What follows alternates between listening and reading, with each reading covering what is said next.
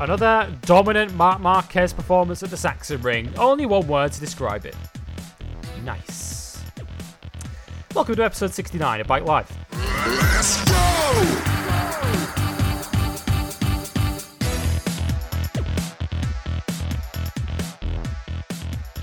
Yes, welcome everyone. This is episode 69 of Bike Live, and it's a warm welcome to our review of the German Grand Prix last weekend at the Sachsenring. And if you've been reading any kind of form book concerning MotoGP, you'll already know what's happened. It's another dominant Marc Marquez showing as he took his 9th win from his 9th pole position in as many years at the Sachsenring. We'll talk all about how he did it and what it means for the World Championship as he moves 46 points clear of number 46. Valentino Rossi taking second as he learned from a MotoGP rookie on his way to doing it. We'll discuss his result. We'll discuss Maverick Vinales completing Movistar Yamaha's best result of the year. Pointer as well. It's the last time this year was the last time we could describe them as Movistar Yamaha. More on that in the news. We'll discuss a first-time winner in Moto 2. 3 potential maiden winners disputed it. Brad Binder won it.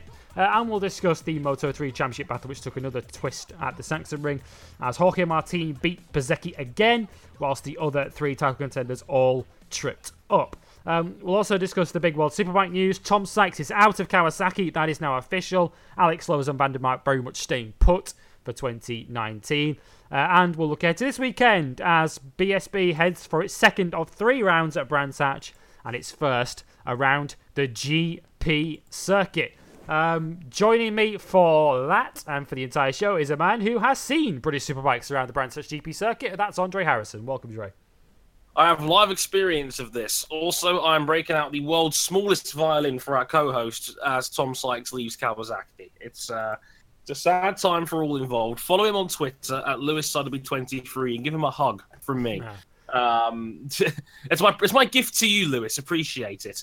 Yeah, so that's what I get for all these hours of slaving away editing podcasts. Yeah, that's to say, when you initially said that, I thought you were referring to the drunken stupor that Rebecca James is about to drink herself into at the Principality Stadium this weekend, where of course the British Grand Prix Speedway is taking place. On Saturday night. By the time you're hearing this, it will have happened. It will be probably last night as you're hearing this. Ty Woffinden going for his first ever home GP win. Also, follow at Beck_J93 for Rebecca James on Twitter, and just look at the state of the was it the bathtub, Dre, that she was... It's copious amounts of alcohol in the bathtub. And to which I joked and said, what do you need all that lemonade in there for? But I've never seen a bathtub of keeping cold alcohol before. Like, that is, like, ingenious. I have, but I've only ever seen it on New Year's Eve. Kind of says it already, doesn't it? Yeah, so yeah, Bex is going to be getting absolutely trolleyed at the Speedway this weekend. We wish her well. I look forward to... I look forward to her seeing the end of the Speedway if she hasn't been ejected by then. We shall see. Good to hear from you, Bex. Hope you're listening, and we'll hope to have you back on here soon. Before we get on with this week's show, then, the places you can find us: Facebook.com/Motorsport101. On Twitter, we're at Motorsport_101. On YouTube, we are YouTube.com/Motorsport101. And I say places you can find us. Over 20,000 of you have found us over there and watched our Santino Ferrucci segment from last week's Motorsport 101. 20,000 people! That one snowballed, didn't it? Just a tad. So yeah, many thanks for all of you that have tuned in on there. You'll be getting regular podcast highlights over on YouTube as a result of that. This week's sees the team discuss IndyCar's return to Laguna Seca, which of course has as many a motorcycle racing connection itself. You can also back us on Patreon if you like us so much that you want to back us financially. Patreon.com/Motorsport101. $5 backing gets you early access to all of our weekly shows, be it Motorsport 101 or Bike Live. $10 backing gets you early access to our Discord server and the opportunity to listen to these podcasts live as they happen, as Jason is doing right this second. Episodes 150 and 151 of Motorsport 101 are both live and available to listen to right now as you're listening to this. 2 very, very different shows, Dre. First of all, episode 150. We like marking these milestones, don't we? Every sort of 50 shows we pass, we like to mark them with a milestone. This one, we chose to mark it by bringing back some of those segments that you just were so desperate to hear again. We put them all into one handy clip show. Yeah, only thing that was missing was me holding a giant clipboard. It was good. It was indeed. For the first time in Motorsport 101 history, I was alone in the booth. But for good reason this time round. But yeah, episode 150, the Motorsport 101 clip show. Honestly, I didn't have very many ideas for a special one this one, but like time was drawing near, and I think, okay, what can we do for a 150th episode? And I was like, okay, let's put together a clip show of some of our finest moments, and that's exactly what we decided to do. Chosen by you, the listeners, and a little bit by my own influence, I do have to openly admit. Some of our favourite moments over the last 150 episodes are in that clip show, including, but not limited to, me and my great prediction skills regarding the 2017 season, as well as a couple of infamous rants from yours truly regarding Ferrari in 2016. That wasn't a good year. And the first winner of the Motorsport 101 Golden Cock, Sky Sports F1. Need I say more? Also, Adam Johnson getting a restraining order via hands of Olympic cyclist. How the origin of Fight Club became a thing, featuring one Mystery Science Theater F1 host, Matt Carnero, and his infectious Brazilian laugh. It's the greatest thing ever, I have to say. Also, me wanting to wish death on Chris Cook via losing of the International Fantasy Draft. You'd have to have been there to listen to that one. And the most requested segment of all time, arguably our finest hour, the infamous episode 63 Shag, Marry, Kill segment in its entirety. And trust me, I listened to it today for the first time in about 2 years, and safe to say it still holds up. I was listening to half of that with my head in my hands going, did I really just say that? And it's a wonderful piece. And yeah, I'll be there as your co-host for all of that for episode 150, the infamous clip show. Episode 151, as mentioned, is also on early access. That's going to be out as well by the time this goes out. Releasing it on Sunday. It is a French edition of the show. Yes. Well, sort of. Yeah, we're not one for saying that our podcasts peak too soon, but this one definitely peaks in the first 30 seconds. It's roughly. One of the greatest intros in Motorsport 101 history, courtesy of Ryan King. We'll let you listen to it for yourself. But as Dre mentioned, there's very much a French theme to it. But yeah, a number of notables from this week's episode 151 of Motorsport 101. Of course, it breaks down the New York doubleheader, the season finale of Formula E, as Jean-Eric Vergne takes the title. It also breaks down the IndyCar at Toronto, but also, Dre, it features a welcome return of one of my favourite segments, and I know one that the listeners enjoy. Keeping It 101 returns. For one night only, Keeping It 101 was back in the house as we talked all about the World Cup final and the tournament in general, and yeah, it was a fun 20 minutes on that as well. Basically, we are now all French because despite the fact that we're really good, they're also a disgustingly likable team of individuals in its own right with Paul Pogba. But never give Paul Pogba an open mic. It is a brilliant / terrible idea. I'll let you decide which one is which on that one. But all about the World Cup final, all about the team in general, all about England and, again, their mediocre expectations, and yet, the fact that football literally swept the nation again for a couple of weeks. It's a really, really fun time, and I'm glad we brought it back just for this 1 week. Who knows? We might bring it back again in future if episodes are going to be a little bit shorter going forward. We might bring it back and see what happens. We tend to venture off into darts every once in a while, and that might be coming up against it because the World Match Play starts this weekend, so that could be fun as well. But yeah, all about the World Cup final. England is a team somehow finishing fourth in the World Cup, despite 2 defeats to the hands of Belgium.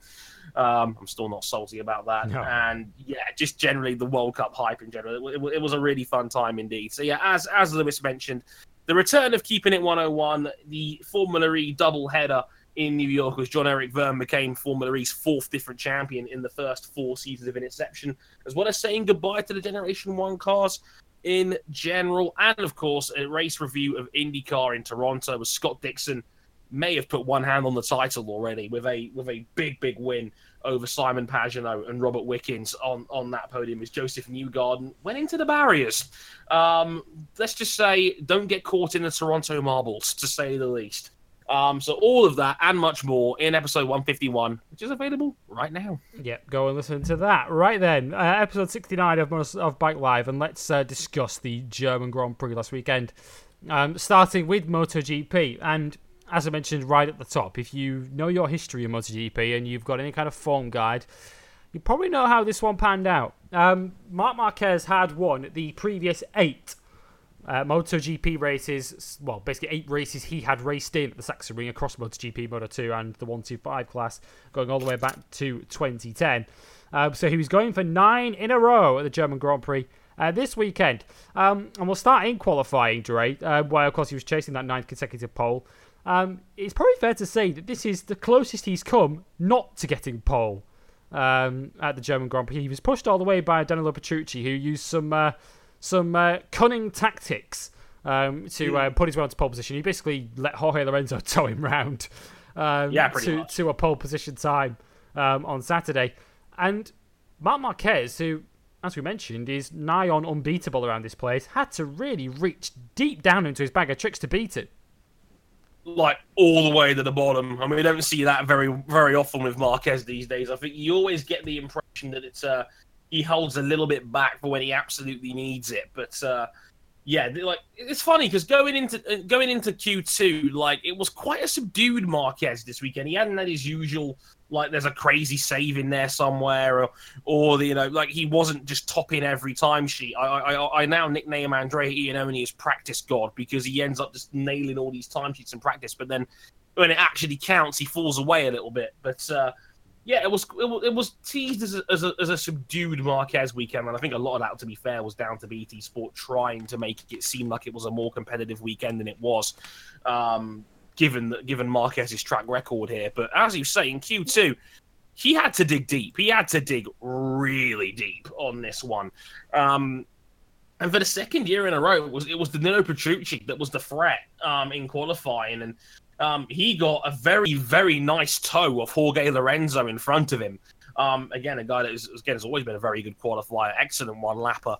And Lorenzo was right up there. And Danilo, like he's done many a time before, has a knack of following people around for hot laps. He's quite guilty of this as well. Whereas, like, he will find the faster man and try and slipstream off of him. And that's exactly what he did under the punchier, faster corners. And it paid off. He broke the lap record. And, like, Marquez, first time round, did not beat Danilo Petrucci's time. Had a monster save through turn 3 as well, where he very nearly loses. He doesn't nearly. He does lose the front, and he picks it up and he saves it on his elbow yet again on the first qualifying lap. And he saw the timing screens. Apparently, found out that he hadn't done enough by about 200. He goes round again, and on the second lap, he finally nails sector 3, where he'd been losing about a tenth and a half, 2 tenths every single time round there. He finally nailed sector 3 going down the waterfall, now renamed the Ralph Wyman corner. And he beats Petrucci by a quarter of a tenth. And you could see it meant a lot to Mark to get that one. And he was standing up on the bike. He was fist bumping after he saw the big screen. He knew he nailed that one. And to do that on the second lap of a tyre is utterly immense. It's another one of those things that you just feel like only Marc Marquez can do. And it's another moment of genius from '93. He just keeps producing them. He's making it look almost seem normal at this point. It's actually quite disgusting. But yeah, another magnificent performance from Marquez in qualifying there. I think he was at 110% for that final lap, and it showed.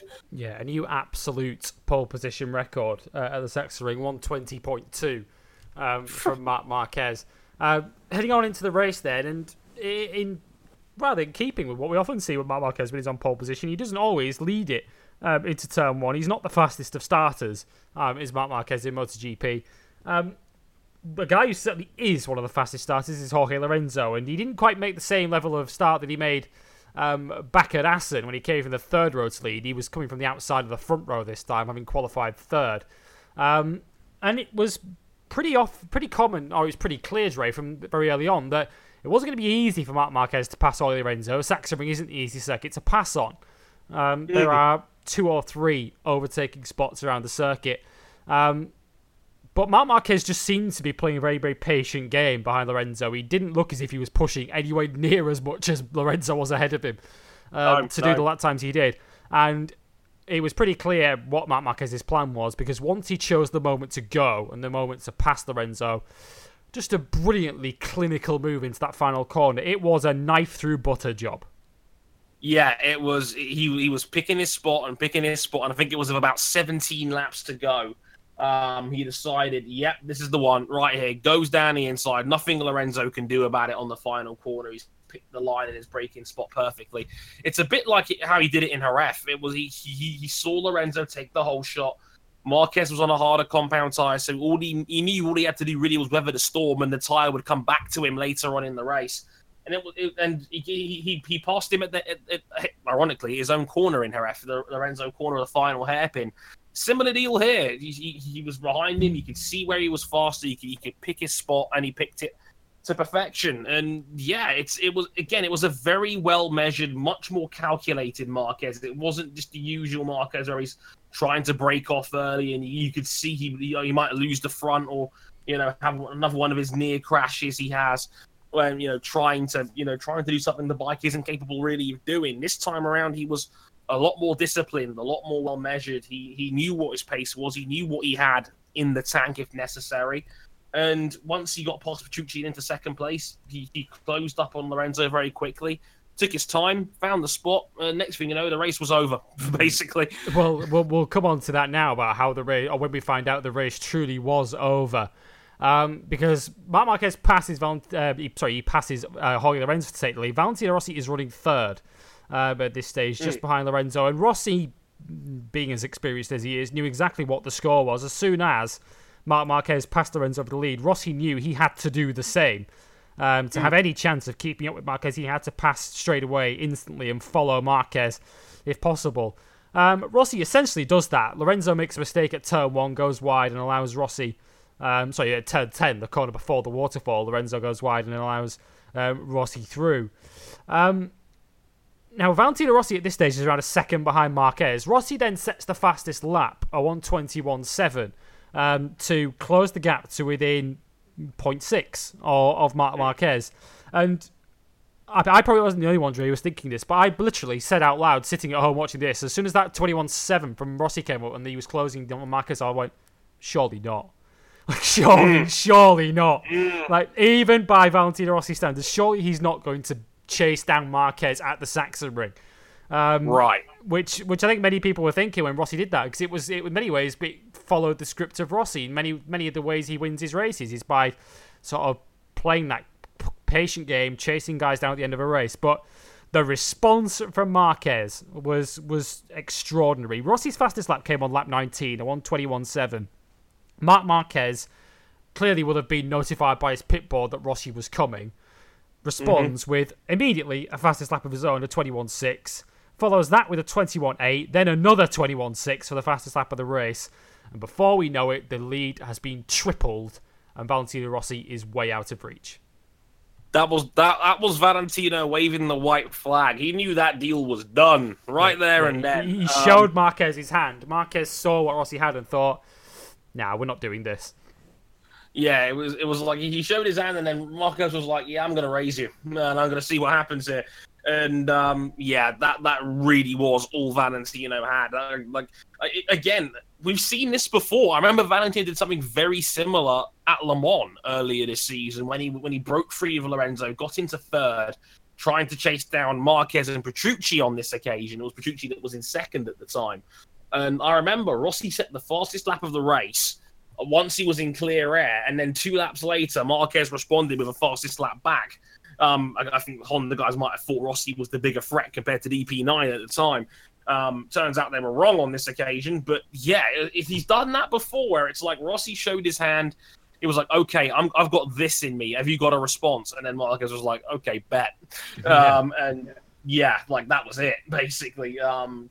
He does that. It's like, that's what Marquez does. He had it in his locker all along. He had mid 26. He had mid 21s in him the whole there way was a 10-lap stretch from lap 15 to 24 where 9 of Marquez's 10 laps are in the 121s. And the one that isn't was a 22.0. Whereas Rossi did that 21.7, the fastest lap on lap 19, didn't do another 21 for the rest of the race.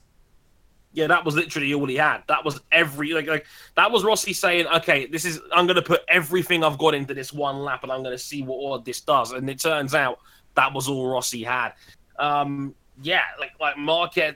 That's I think the biggest problem with Valentino at this point. He just doesn't have the ultimate pace anymore that someone like Marquez has got. Because I've said it before, Marquez has the 7th gear. He's got that where he's got an extra 2 or 3 temps in back pocket if necessary, where he can really put the hammer down. And I don't think that was Marquez at full speed. Because, again, Rossi was... Because Rossi's big strength, you'd say, at the moment would be racecraft and his ability to think his way through a race. Whereas I think that basically is what Marc Marquez will have been thinking is, like, if I let Rossi get close, then he perhaps goes favourite here. If he gets into striking distance where he can actually put a pass on me, I'm in trouble. So the strategy is don't let him get close. And that's what Marc Marquez did. And his incredible pace for that second half of the race, or the last third of the race, just broke Valentino Rossi completely. He pulled, as I mentioned, within 2 laps, the lead went from 0.6 to knocking on 1.7 seconds. And it's not like Rossi was going slowly. He was he was gapping Lorenzo at this point. He was gapping Petrucci, who was next along in 4th, and the rest of the field was slightly further back than that. It was just an extraordinary raising of the level from Marc Marquez, and I agree with you what you say that Rossi just doesn't have that 7th gear anymore. But I just don't think anyone has that level of performance that Marc Marquez keeps up his pocket, which is extraordinary. And we've mentioned already, Dre, his record at the Sachsenring. It's 9 in a row now from 9 pole positions. Add that to his record around the Circuit of the Americas, where he's never been beaten in qualifying or the race either. Although, strictly speaking, he wasn't on pole this year because he got that penalty. He's got a very, very good record at Phillip Island when he's not on the deck. He's got a very, very good record around Aragon. It's the bedrock of why he is so difficult to beat in a world championship these days. In his MotoGP career, he's only been beaten to the championship once. And that was 2015, of course. How must that nag away at the psyche of his rivals? If you're a Valentino Rossi, if you're a Lorenzo, if you're a Dovizioso, whoever, pick any of those key title challenges in MotoGP, and how must it nag away at their psyche? How must it affect you mentally, knowing that you can essentially, going into any given season, give Marc Marquez 3 or 4 victories before you've even started? That's the problem. I think you hit the nail on the head there, Lewis. Yeah, that's the thing. Nobody else in the MotoGP field has a quote-unquote banker round. No one else has got one. Can you say any other track on the calendar right now has got one rider that will completely dominate and win right now? They don't. I don't think there's anyone out there that's got that scenario. Not even Austria, which a couple of years ago was nailed on for Ducati. It isn't anymore because Marquez was right on Dovizioso's back exhaust last year. You're absolutely right. Marquez probably has 3, maybe 4 rounds where he's now, if the bike is working, he is probably going to win. And that, again, Sachsenring is one, Aragon is another one. The Kota, obviously, might be just as well Sachsenring's going next year. Yeah, God, the other guys are saying thank Christ for that one. But any anti-clockwise circuit plus the Sachsenring and maybe Phillip Island too, Marquez is walking in there as odds-on favourite. So especially, you add to that the fact that if we ever get a flag-to-flag race, he's probably going to win that. Yeah, because again, he's braver than everyone else on changeable conditions. He's willing to come in a lap earlier, where a dry bike is sometimes 8 to 10 seconds a lap faster than a wet one, which we saw the first time he had one of these at Misano a few years back when Laurie Spaz was almost on the podium and Bradley Smith was second. It's one of those things where Marquez is the guy now in the field where if conditions are difficult or if you're walking into the unknown, he's got more in him to win any given race than anybody else. It's terrifying. And like he's won 5 out of the first 9 this season. He's probably got 2 or 3 more at least. I can't see anyone else touching him for the championship at this point in time. And given that we're almost halfway in, we'll be halfway in after Brno in a couple of weeks' time. But the way it's going right now, like Marquez already has 5 wins, and 2 of them are on tracks that he's not really supposed to win round, like Le Mans and Jerez. And you could even make the case that his win at Assen was a little bit unexpected because he's only won there once before in the top flight, and that was a flag-to-flag race. So Marquez hasn't gone particularly well at Assen in the past either, and yet here we are again. He's got 3 out of his 5 wins on tracks that you would think would probably go to other riders. So when you weigh it up like that, it's no surprise he's got a 46-point advantage because at the moment no one can touch him. Like round to round. If he's not like he's had 1 DNF at Mugello, he's had 1 meltdown in Argentina. I think every other race this year he's finished 1st or 2nd. How do you beat that? It's as simple as that. You just can't do it. He's just too good at the moment. Yeah, and as Dre mentioned, he's 46 points clear of number 46, Valentino Rossi, in the championship at the moment, heading into the summer break. And when you look at the results of the race, just not pure looking at the result at first glance, you think, well, top 2 in the championship finished 1st and 2nd, so Rossi's kind of limited the damage. He's only lost 5 points to Marquez in the championship. But when you look deeper into it and actually study the race and look at how it's going and look at the season as a whole and how it's going, you get the feeling that Valentino Rossi is riding and Yamaha are riding at their limits, if not exceeding their limit, by being in 2nd to Marc Marquez, by being as close as they are, in that Valentino Rossi hasn't won a race yet this season, nor have Yamaha. 2nd was his best result of the year. It's the first time he's finished higher than 3rd this year. And he is putting together a great run of podiums. And he's, outside of Marquez, he's probably been the most complete rider in MotoGP this year as Valentino Rossi. The results he's putting in, he seems to have Maverick Vinales under control at the moment in that team. But as I mentioned, you really get the feeling, Dre, that they are riding at their limit just to stay in touch with Marc Marquez, and there's no immediate or imminent feeling that they're going to be able to chip away at that lead. No, because they can't win, and that's the problem. Marquez has 5 of them, and like again, the Yamaha the only have bike now that gone seems to have a chance of beating the Honda, all things being equal, is the Ducati, and they seem to be still blowing hot and cold. Yeah, the 3 races that Marquez has not won this season, of every race that Marquez hasn't won this year has been won by a Ducati. So, apart from Cal Crutchlow in another Honda in Argentina, that's the only exception. But yeah, I think you're right. It's like it's hard to get a read on the Yamaha because on one hand, they're 2nd and 3rd in the Riders' Championship. Valentino Rossi has genuinely put together another seemingly age-breaking season where he's still one of the best riders on the planet today at the age of 39, and he's had 5 podiums this season already. And as a team, they've had a bike on the podium, every round for the last 5 rounds. And this was the first round this season where both riders were on the podium halfway through the year. So on paper, the team's gotten better as the season's gone on. But on the other side of the coin this is a team we evaluate in the context of wins and championships. They've been super good over the last decade with, Rossi and Lorenzo both winning multiple titles. And like the way it's been set up, like they were hailing Valentino Rossi as this unmistakable god, as the backbone of their team. So much so he's now got such influence that he can tell Johann Zarco to essentially piss off when it comes to riding a Yamaha in future, and everyone just seems to be okay with that.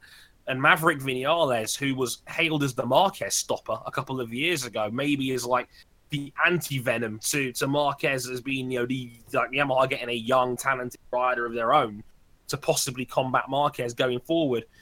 Hasn't really happened yet. I mean, again, he's still Marquez, not as good as Valentino. Yeah, he's not even as good as Valentino, let alone Marquez, who just seems to be getting better and better as years go by. So I think Marquez is becoming an even more complete motorcycle rider, which is a terrifying force for everyone else involved. But like Dovi is not the threat he once was as well, which only makes the situation worse. Dovi's just not the guy he was in 2017. More on that later. But it's tricky because, like I said, Yamaha in one hand isn't doing too bad. On the other hand, given how they've won championships and they've had double-digit win seasons not so long ago, and this is a team that we expect them to win races. The fact they've now gone over a year since their last win, they've gone 19 races since their last victory.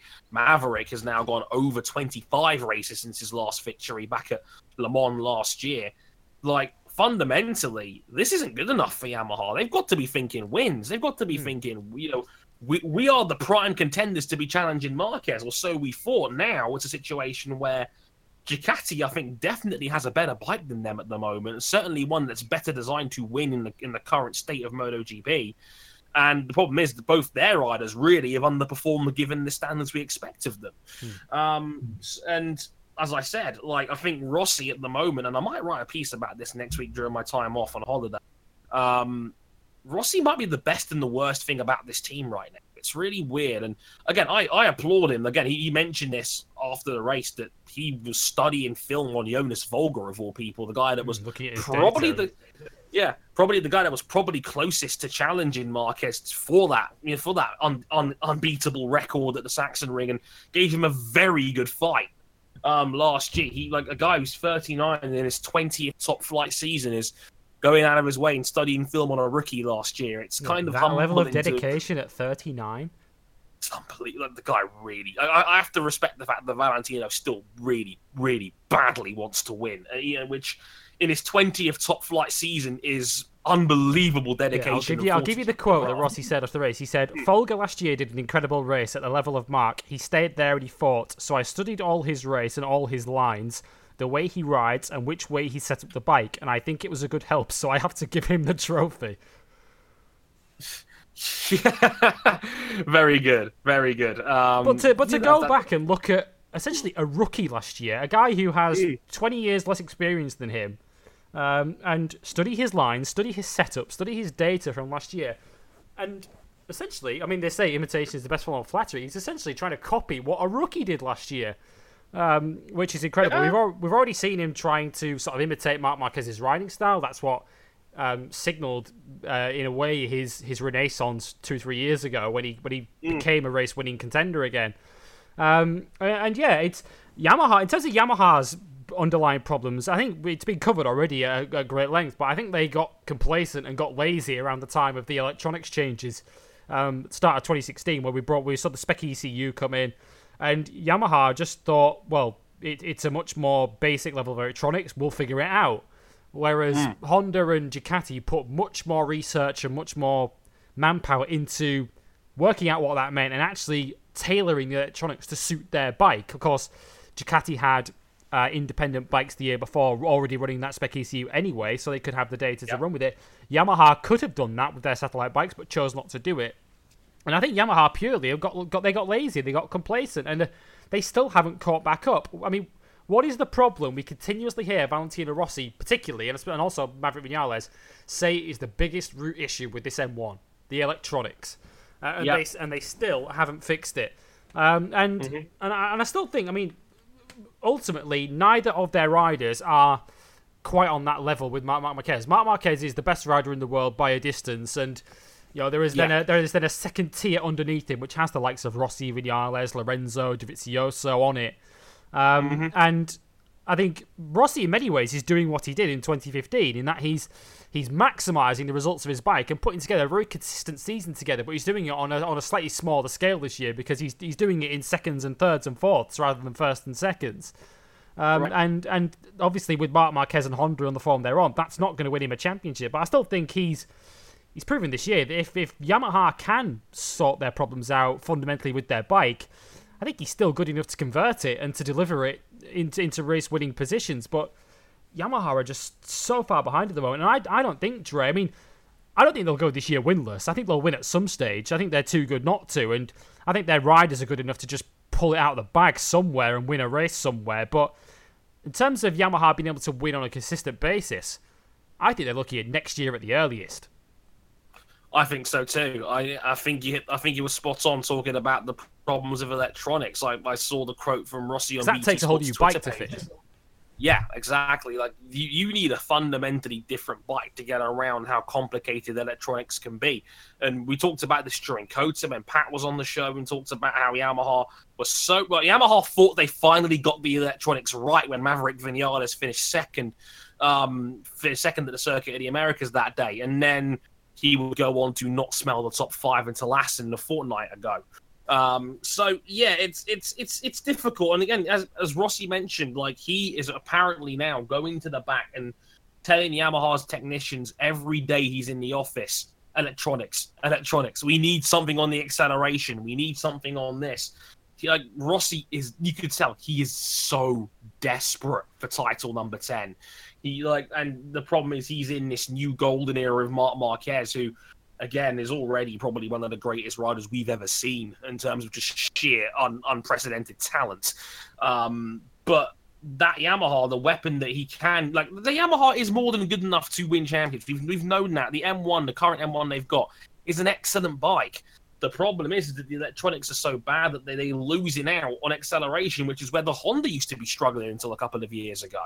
And as you say, Ducati had a lot of inside information about these electronics going in because their satellite bikes are running them.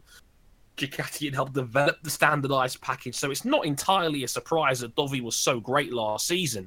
Like Honda decided to basically change. They had a change of ethos and were like, okay, we're going to make the bikes a lot less aggressive. We're going to make them tamer and then work from there. And that's what was able to get to Marquez to finding his old mojo again, basically, after a couple of really reckless seasons, like in 2015, where he crashed 5 times, crashed 6 times at 1.5. It was really up and down.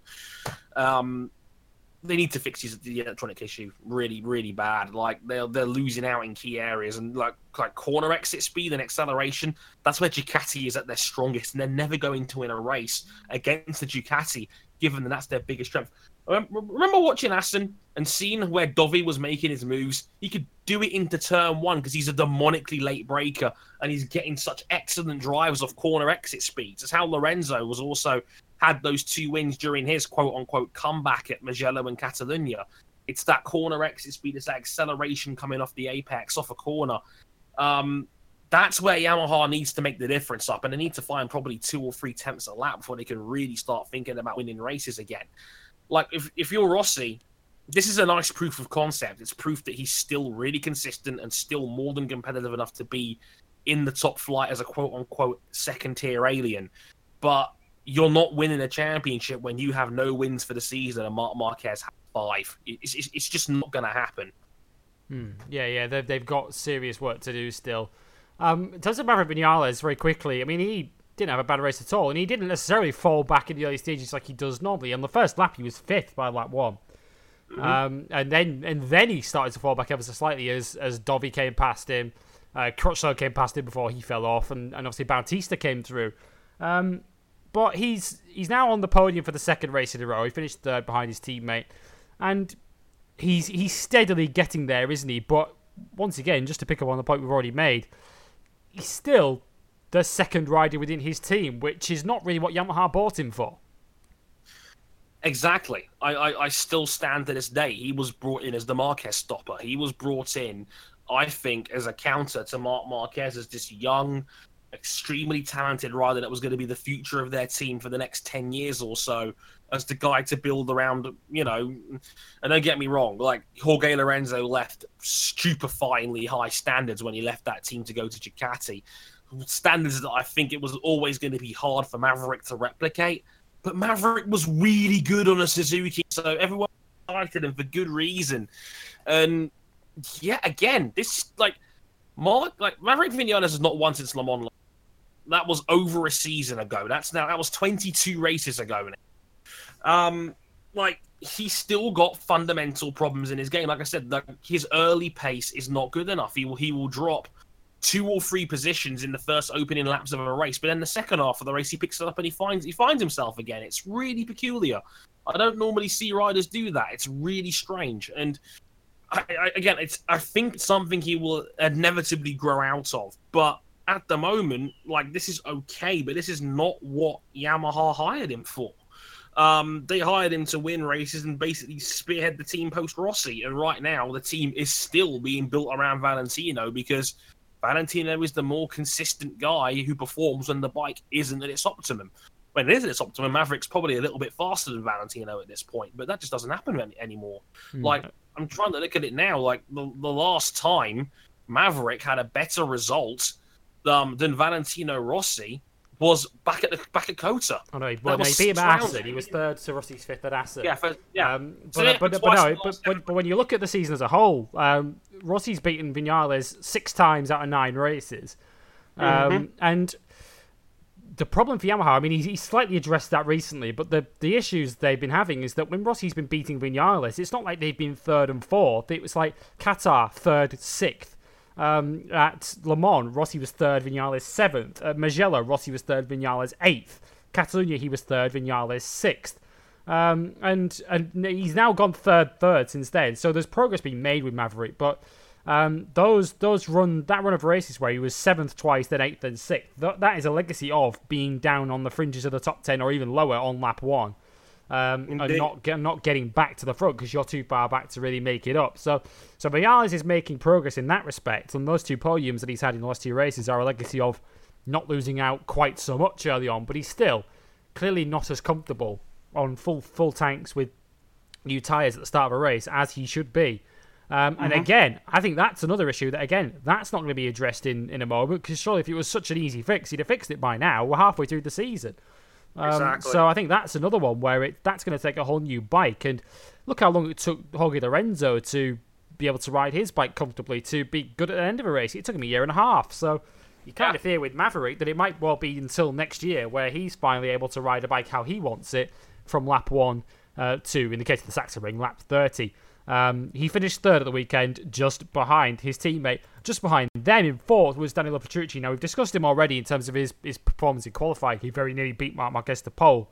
But it's very clear, Dre, that Danilo Petrucci likes the place, but this is the kind of result that will have the factory Ducati team looking at it thinking, maybe we did make the right call in bringing this guy in for next year, because he comfortably outshone their factory riders, basically from the start of the weekend to the end of it.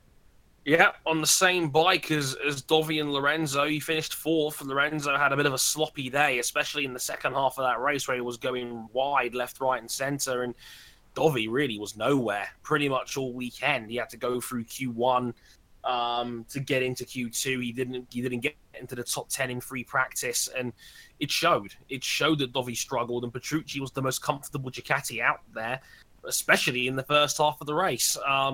The other one that was really comfortable we'll get to in a minute, and it was one of the rides of the season so far. But Petrucci, again, very impressive. And this is no longer really a surprise anymore that he's doing this on the track. But he's always gone well around here. He likes this track. He always has. Again, very, very strong in qualifying. And in the race again, did what he had to do. They couldn't quite handle the Yamahas, but beat everybody else, and it was top Ducati, which is, again, given the riders they've got under their manifold and under their wing as riders, a very impressive feat indeed.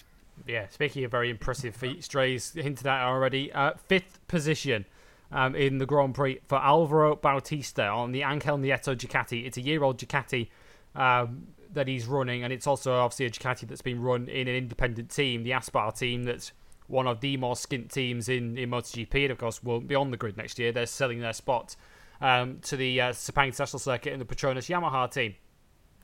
So how do we put this ride into context, Ray? You've described it as, well, one of the rides of the season. I stand by that. It's his best result on the bike since Mugello last year, where he beat Marquez to 5th place in that dogfight. He's on last year's Ducati, and again he beat both factory riders on the 18. A very, very impressive ride from Bautista. At one point, had the fastest lap of the race on a couple of occasions. He was very comfortable out there on that GP17, and I actually feel kind of sad for him, because I remember he spoke about after the race how he said, "Yeah, this form was great, but it's come too late." Mostly because he hasn't got a seat right now for next year, and I find a rider of his quality not having a seat purely because he's riding for the Angel Nieto team, which is a team that struggles for funds and only has one GP17 to ride with last year's machinery, and yet Bautista has been in the top 10 5 of the last 6 races. He's very quietly putting together a really, really good season. And he's only 5 points behind Danny Pedrosa in the championship, which kind of says a lot about how sneaky Bautista has ridden and how well he's sneakily ridden all season long. But this weekend was the cherry on top. Again, comfortably being able to pass and being able to run with guys on a bike with a year's better tech on it, like Dovi, like Lorenzo. And he beat them head-to-head over the course of a 30-lap race. Incredible ride from Bautista, given the context of his team, his questionable biking future. That's one way to put yourself in the shop window. That was a fantastic. The shop window that he's looking to be in is World Superbikes. By the looks of it, the MotoGP rides are quickly running out for next year, and perhaps a World Superbike spot may be still in Alvaro Bautista's future. Quickly then, the Ducati factory riders. Dovizioso, we've already touched on a bit. A very poor weekend for him. The less said, the better. He finished 7th, having had to go through Q1 on Saturday. But quickly on Lorenzo, who finished ahead of him in 6th. It was another of those races that we've seen a lot of from Lorenzo in the last year and a half, where he starts very well and fades as the race goes on, fading in this case to 6th. But this occasion, Dre, his decline in the race appeared to be much more tyre related rather than a physical limitation, and it kind of showed, didn't it? As I mentioned earlier on, he looked to be riding that Ducati a lot harder than Marquez was riding his Honda following him, and in the end he just took way too much out of his tyres. Yeah, I mean, Lorenzo was running soft, and that's what he tends to do during races, because he wants to get the whole shot, get as good a start as he can, get up the field as fast as he can, and hope he can handle it when the tyres start to go. And in all fairness, the Saxon Ring is a bit of a tyre killer. It was hailed as that on commentary. It was uttered repeatedly over the course of the weekend that nobody really knew what was the right tyres to go into on race day. No one was sure whether the softer rear could handle 30 laps. And you could see during the race, Lorenzo was at 100% right from the get-go, because I think he knew that was probably the only way he was going to win this race. If you let Marquez get away early and let him dictate the pace, then you're not going to win this. Like, Lorenzo had to punch him in the nose and try and get in front and see what he could do from the front. And yeah, you could see Lorenzo was going very hard and simply he overcooked his tyres. His goose was cooked by lap 20. Just fell down the order again. He was making mistakes. He was going wide. He just didn't have the edge grip that Marquez had on this occasion. Again, Marquez was very, very good on his tyres. Did not have any issues with that. What's still putting in, sub 122s, like deep into the 20s lap wise, and Lorenzo had to run hard to try and stay with him, and as a result, just overdid his set of tyres, and he just wasn't able to come back from that afterwards. No, he wasn't. Marquez, the winner then, from Rossi and Vinales. Petrucci, Bautista and Lorenzo completed the top 6. We've covered Dovi in 7th. Danny Pedrosa in his last German Grand Prix was 8th, ahead of Johan Zarco in 9th. And then it brings us to 10th position, Bradley Smith. It was a mixed weekend for KTM, it's fair to say. Very much feast or famine, in that Mika Kallio, their test rider, missed his second. This is the second time this has happened to him now, where he's entered as a wild card and not even started the race. He had a very nasty accident. Could have been a lot worse, this one, where he went off at turn 6 and didn't recognise early enough that he wasn't going to stop the bike before the wall. So he jumped off the bike, hit the air fence, and the bike very nearly followed him in. Well, it did follow him in, but hit him in the knee, and he's injured his knee ligaments. He's pretty badly hurt. Obviously, didn't start the race as a result of that, so we didn't see Kallio. Pol Espargaro only lasted as far as the 3rd corner before he got involved in an accident, which really he started when he lost the front, took out Rins and Miller, and ended Miller's race, and ended Rins' race, and Miller remounted and had to come back from the back of the field, which left Bradley Smith as the one KTM left. And it's fair to say, Dre, he's not had the greatest of times with KTM for a variety of reasons. He's been pretty much in Pol Espargaro's shadow. He's still been trying to recover from injuries that he suffered before he joined the team. But as the old saying goes, it's like riding a bike. You never forget it. And this is as good as we've seen from Bradley Smith in the best part of 2 years, it's probably fair to say. And much like Bautista, he's a rider trying to put himself in the shop window, and this is a result and a performance that KTM kind of needed, but Bradley Smith especially needed. Yeah, Jesus. That's the best result KTM's had all year. To tie with the 10th that Mika Cadeo had at her ref. So yeah, Pole's been very consistent pretty much all season long. And yeah, Bradley again has always kind of had to play second fiddle in that KTM team pretty much for the last 2 years now. Pole is an absolute world-class rider, no questions there. But yeah, Bradley did a very, very good job today. Kept it upright, didn't make any mistakes. Was in a field of solid riders like Afis Sayarin and Andrea Iannone, who again is a guy that is on a really big factory bike with concessions as well. And Smith came out on top. This was a nice reminder of what Bradley Smith is capable of in MotoGP. He's a quality rider. And we know he can do this. I just wish he showed it a bit more often because he probably would still have a job. Unfortunately, it's bittersweet given that his future still hangs very much up in the air going forward. But again, it's nice to see Bradley up there, especially given how hard he's had to work and fight to get to this position. A very, very well done 10th place indeed. Yeah, congratulations to him. As I mentioned, it's his best result of the year, and it equals KTM's. Behind him, the rest of the point scorers, Hafiz Sayarin, as Dre mentioned, was 11th, and Iannone 12th. So KTM beat Suzuki. They beat Aprilia in the race as well, with Rabat 13th, Jack Miller 14th. As I mentioned, he got delayed on the first lap when Pol and Rins went down in front of him. And Scott Redding on the sole Aprilia to start the race, rounded out the points in 15th. Aleix Spargo had a pretty heavy spill in morning warm-up, and he missed the race as well.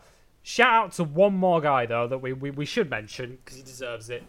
16th position, so no points, but certainly plaudits for Stefan Bradl. The one German in the field. He was in the commentary box in Free Practice 1 for Eurosport in Germany. Got the call that Franco Morbidelli wasn't going to be able to ride on in the rest of the weekend, and that he was going to have to step up and ride that Marc VDS Honda.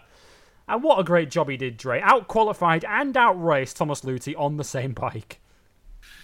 I don't know if that says more about Thomas Luthi's current state of play in the Marc VDS camp more than it does for Bradl, poor guy. But as he mentioned, you could see him run into the back of the Marc VDS team bus between FP1 and 2, having realised, wait, I need some levers. Yeah. First time Bradl had ridden a MotoGP bike in 2 months, because of course he's Honda's test rider, but he'd had 2 months since he'd ridden the thing. Exactly, just out of nowhere, he suddenly got the last minute call. Stefan, you mind racing for us?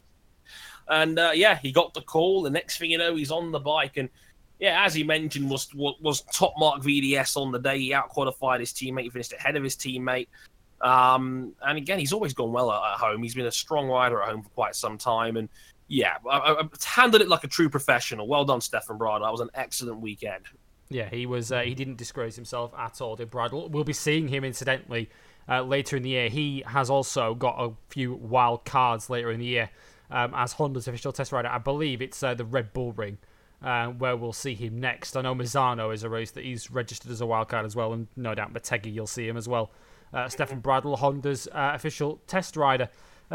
Championship standings then, as they look at the moment. Marc Marquez, we've already told you, he leads Valentino Rossi by 46 points at the moment as we are approaching the halfway stage in the season. We have 9 races gone of the 19 for the calendar. Maverick Vinales is third at the moment in the points. He is just behind Valentino Rossi.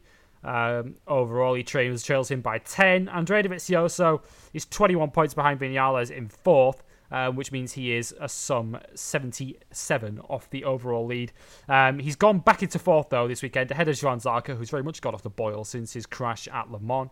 Jorge Lorenzo is 6th, Danilo Petrucci 7th, Cal Crutchlow has dropped to 8th, having had another DNF, Andrea Iannone 9th, and Jack Miller completes the top 10 on 57 points. Into Moto 2.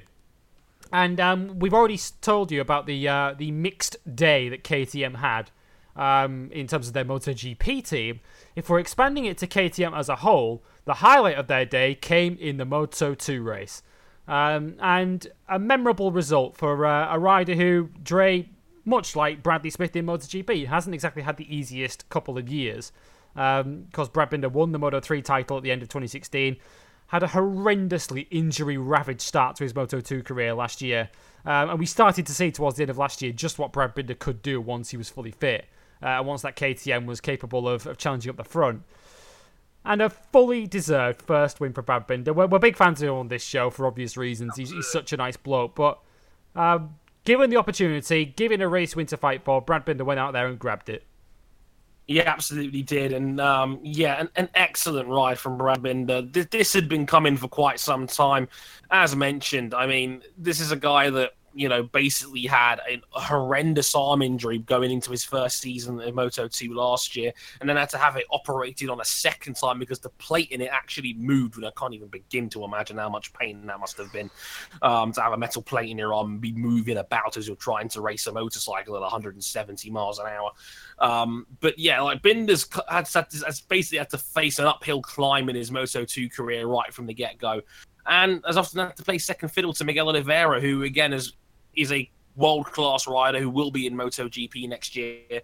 And yeah, he's had to play second fiddle to him on a quite a few occasions, given his quality and given that Binder's taken a little bit longer to adapt to the top flight of Moto2 racing. But yeah, he had a golden chance here. He got a great start.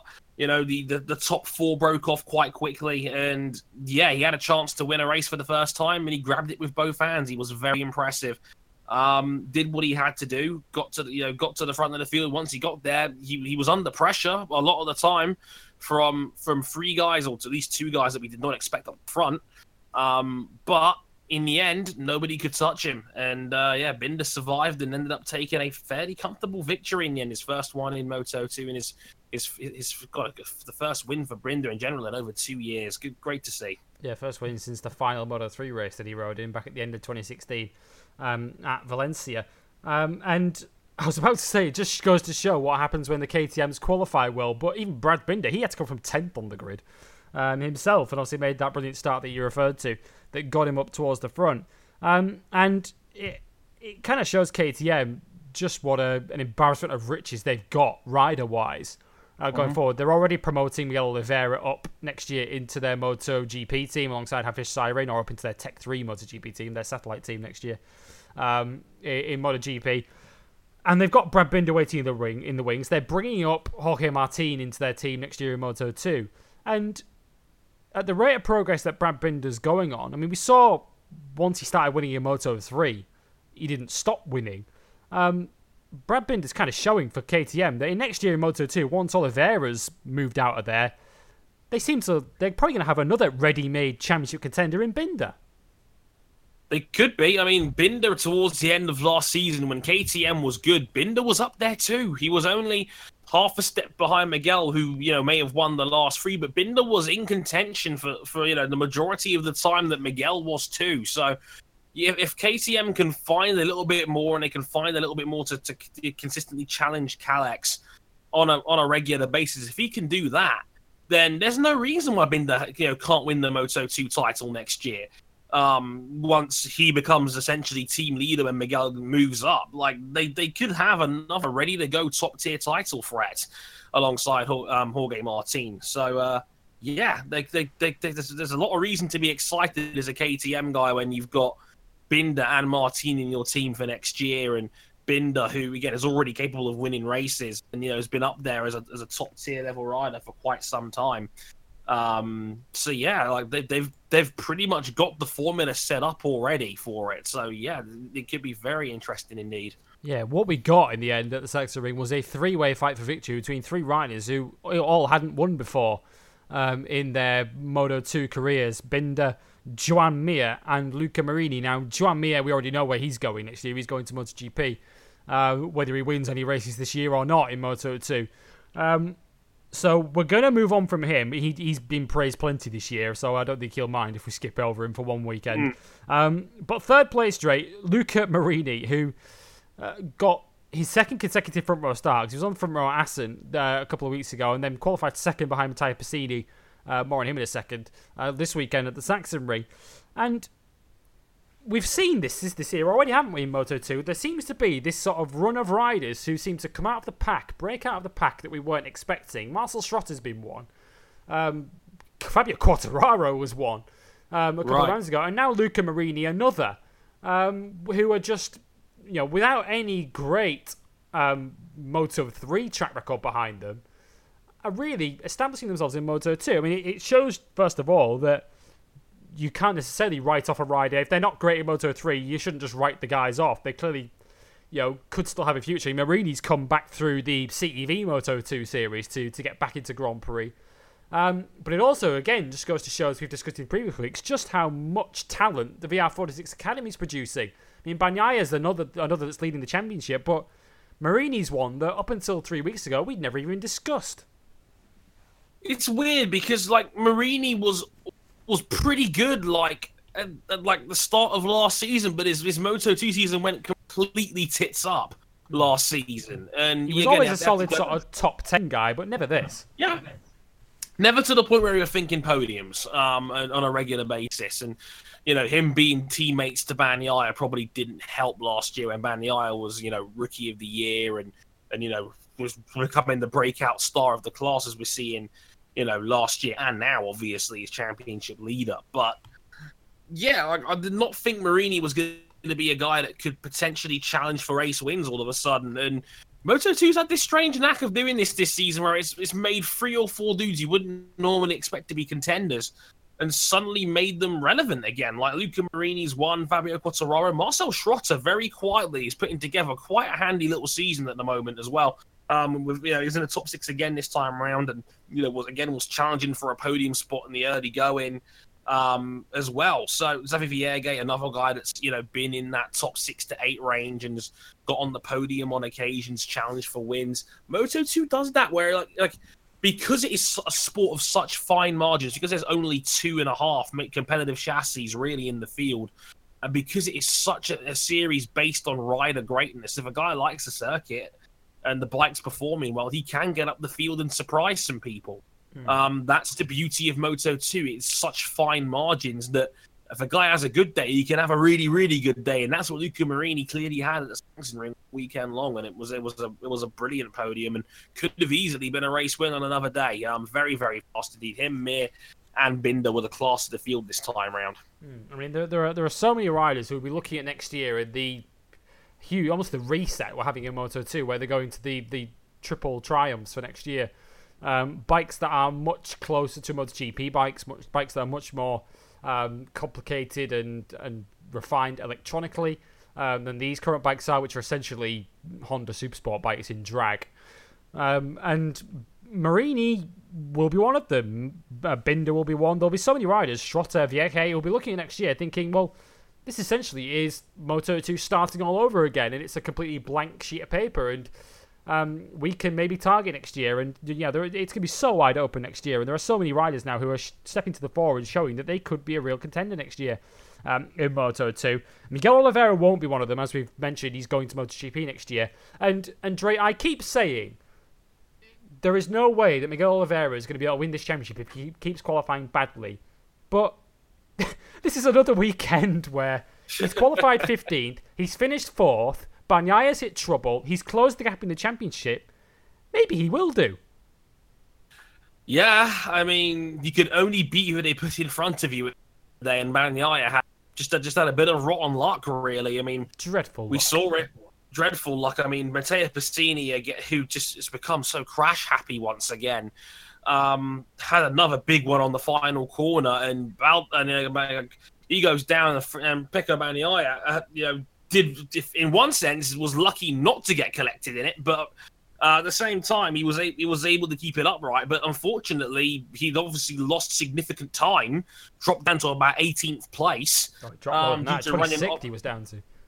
Yeah, he was all the way at the back of the field because basically he had to get out of the way and basically take evasive action due to the being caught up in Pessini's accident. So yeah, Bagnaia had to claw his way back up into the field, from outside of the points, essentially from the back of the field, which is a real shame.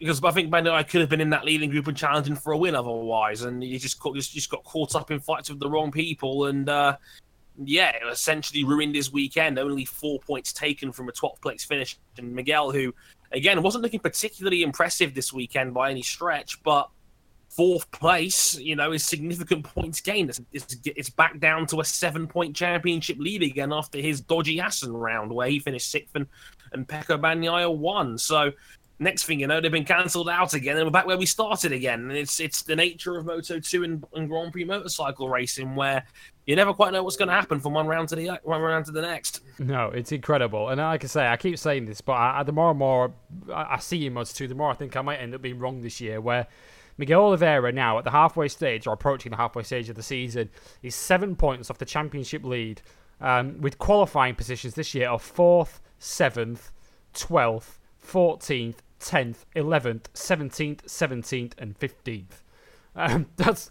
That's where he started. He hasn't been on the front row all year, and he spent more time on the grid outside the front three rows than he has inside them. Yet he's still 7 points off the lead. And KTM will still be thinking to themselves, if we finish this year as strong as we finished last year, all we have to do is be within range going into those final 5 races, and we've got a real shot at this. Right. And Oliveira will be thinking that himself. So maybe they are still championship, well, not favourites, but they maybe even if with this clear and glaring weakness of not being able to qualify, maybe they will still be able to overcome it because they are just so good in the races. They're so good at nursing their tyres through races. Oliveira seems to be able to have this knack of getting through the field early on, even if when he does qualify badly. He's able to just clear his way through early on with a good start and some aggressive overtaking that maybe they will overcome it. We shall see.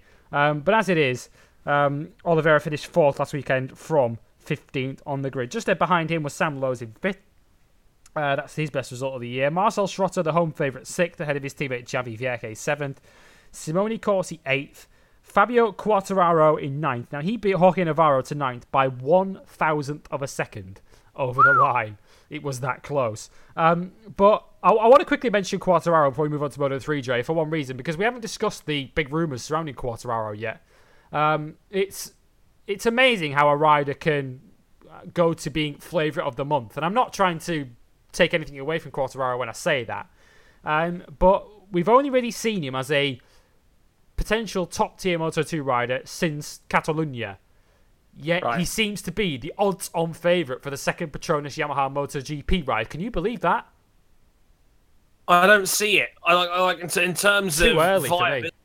Yeah, I think they've jumped the gun here too. Like they looked at those the win in Catalonia and then the second at Assen and thought, oh, he's the ticket. Yeah. And I'm not convinced. Yeah, what's the rush? If you're looking at Moto2, why wouldn't you look at Lorenzo Baldassarri? Experience and has had race wins and has been a higher ranking contender for longer than Quartararo has, for example. Or Alex Marquez even, who again has got a lot of Moto2 experience and has won multiple races in the class. I don't see how Quartararo is a better prospect than any of those guys I mentioned, or even giving Alvaro Bautista a call and saying, hey, want to try this Yamaha? Bautista's a really good rider, and he's done a very good job of developing bikes that aren't very good, like the Ducati he's on now, like the Aprilia when he was over there with Stefan Bradl a couple of years back. Bautista was in the top 10 on a regular basis before he left the team to go back to what we now know as Asbar / the Angel Nieto team. So for me, I think Bautista should be the number one name for that seat. I don't understand how people are reaching to Quartararo. I think that's too soon. Yeah. I don't think I'm not saying, and I don't think Dre is. We're not saying Quartararo can't be a MotoGP rider in the future. I'm sure he will be. But what's the rush? He doesn't turn 20 until April.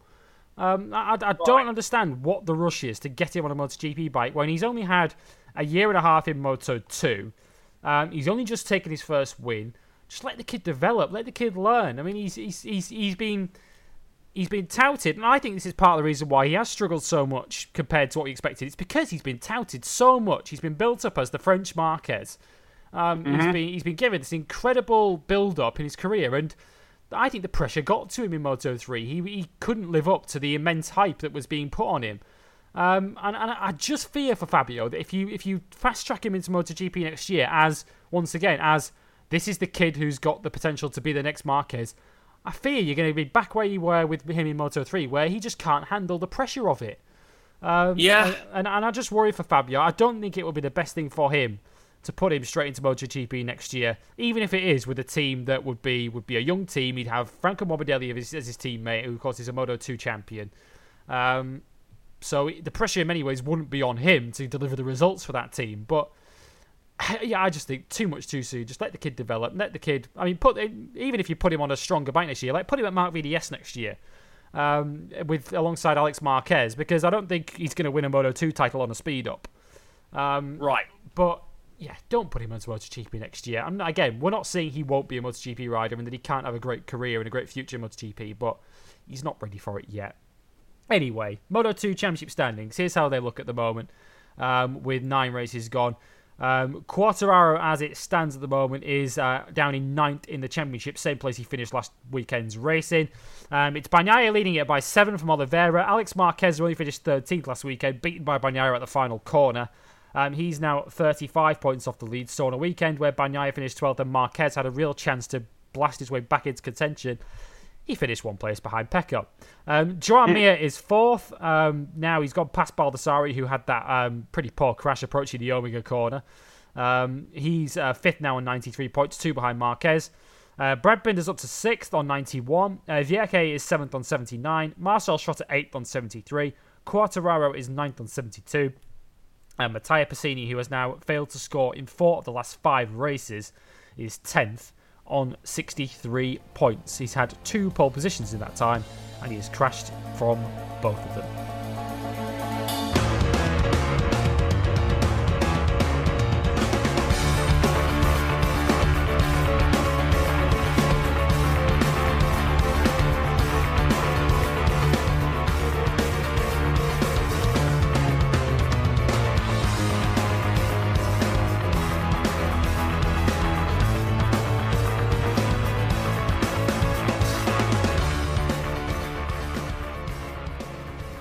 Right, Moto3 very quickly before we move on to the news. And a decent Moto3 race, it's fair to say, last weekend. Not one of the all-time classics that we've seen in Moto3. We did see the bunch fighting in Moto3 that we haven't seen for a while. Jorge Martin did his usual trick early on of trying to break them, trying to stretch them out early on. Couldn't quite do it this time. The field stayed together in the early stages. And we saw midway through, Dre, why Jorge Martin is always so keen to stretch the field out and ensure that there's not much of a group behind him, because as Martin has seen on many occasions this season, trouble seems to find him on the racetrack. But I'm not so sure he expected that trouble to come in the form of his teammate. Exactly. Like, DJ Antonio had a very, very big near miss there where, he crashed out himself, losing the front into turn 1. But he came about 3 inches away from collecting Jorge Martin, and Martin must have been thinking in his helmet, oh no, not again. That would have been the 3rd time this season that would have happened for Paul Martin. And no, luckily he was able to dodge it this time. He ended up falling back to 3rd, obviously trying to take evasive action for that incident. But a strong fight back from Martin there, got back to the front of the field. And again, it was with about 7 laps to go.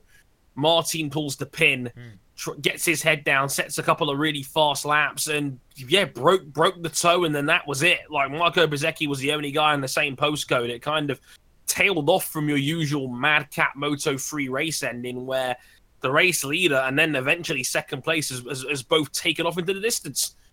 Yeah, I mean, it was stark, wasn't it? The way he suddenly pulled the pin and gapped them. I mean, it was. Bezzecchi was the guy running in second place at the point where Martin pulled the pin, and there was an incident further back that split that second group up. I think it was Albert Arenas who was running in 3rd, the Le Mans winner, who went down at turn 12, the fault corner at the bottom of the waterfall at the end of the back straight. He was running 3rd, which left a huge gap behind Bezzecchi back to the second group, led by John McPhee at the time in 4th, or 4th became 3rd. So Bezzecchi was all on his own trying to chase Martin down and just simply didn't have the pace to do it. And obviously, before we knew it, Bezzecchi had been dragged back into the clutches of the group behind him and was more preoccupied with them than he was with trying to chase Martin down. And before we knew it, Martin was 2.5 seconds clear at the front of the field. As far as Gian Antonio is concerned, though, and we'll talk about the 2 championship frontrunners in a moment, but this championship has taken so many twists this season. It looked like it was going to be Martin and Bezzecchi. Then 3 riders, Gian Antonio, Canet and Bastianini, closed back in around Catalunya time. and Assen as well. Now, we've spoken about Gian Antonio before, haven't we? In that when you've got that consistency to fall back on, you really cannot afford a crash or afford a bad result. Now, he kind of got let off the hook in Catalunya where he went off and came back to finish 7th, but this is the kind of result where Di Gianantonio doesn't have the race wins to prop him up. This is the kind of result he could not afford. It's his first DNF of the season. He got away with that one in Catalunya where he crashed, got back on it, and due to the sheer rate of attrition, was able to claw his way back up into the top 7. This was a bad time for his first crash of the season. He was the last rider remaining to score points at every round. Yeah, and he's now wiped that out. So, yeah, and a race where his teammate has taken the full 25 points. That's now put him 39 off the championship lead and going into the summer break. And that's a long way back for Fabio to go when Jorge Martin has the ability to win any race on paper now just because of how fast he is. It's getting to a point where if Martin gets a clear shot at it, he's going to win. Like, he's had 3 DNFs. 2 of them were not his fault. He's had the 11th in Argentina, which again was an unpredictable flag-to-flag race, which I don't think anybody... Yeah, started from the pit lane on that one and came back through the field. But every other race, he's won. That's his 5th race win of the season in 9 rounds. And amazingly, due to Bezzecchi's sheer consistency, he's only got a 7-point lead to show for it. But Fabio... If Fabio's not going to win, like Bezzecchi, he needs podiums on a consistent basis, and he just hasn't got that. He's only had 2 of them this season, and he's not going to win this title on 4ths and 5ths and 7ths. It's just not going to happen. And when you get a DNF like that, it couldn't have come at a worse time, especially when Jorge Martin is, you know, again, like winning. He's won back-to-back. He's won 3 of the last 4, and in those 4 races, DG's gone 3rd, 7th, 9th retirement. He's not going to win the title doing that, and that's a real hammer blow to his championship campaign.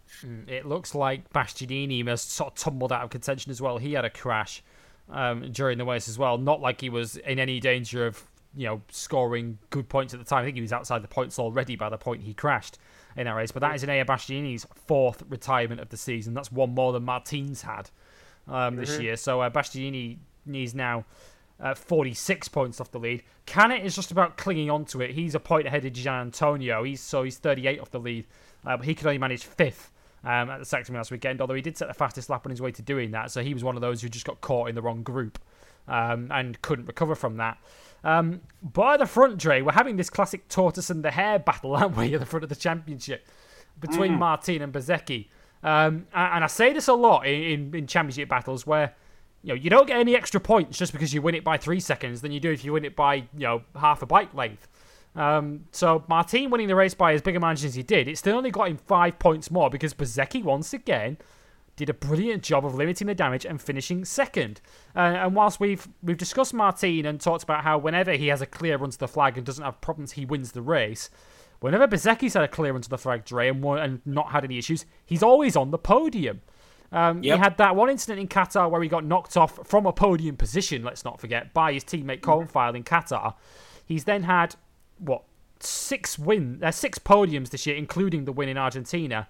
4 second places plus a 3rd as well. And Bezzecchi, every time we ask questions about him, every time we sort of doubt this kid, he comes up with a response. He had that poor crash on the final lap in Assen when he was running 4th, and we were wondering, how is this kid going to react to this? He reacts by turning up at the next round at the Saxon Ring. Martin's out front, so he knows that the best he can manage to keep his championship hopes intact is to finish 2nd. And that's exactly what he does. Screwed his head back on, dug deep, and got a clear 2nd place in the end where he wasn't challenged for the last few laps. And yeah, as you mentioned, Jorge Martin has won 3 of the last 4. Marco Bezzecchi has been 2nd in 3 of the last 4. So he's only 7 lost points back.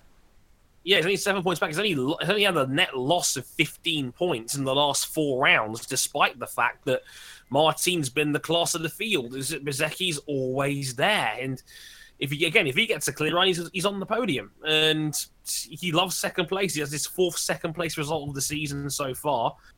And it's showing that he is an elite runner in Moto3 now. If he gets a clear run, he's in the leading group and he's getting on the podium. And that's what he needs to do to stay as a title contender. I mean, that's how Dovi kept in the fight with Marquez for so long in the top flight last year. It was it was a simple matter of, well, if you can keep it going and if you can keep getting consistent results in there, there's only so much the other guy can do.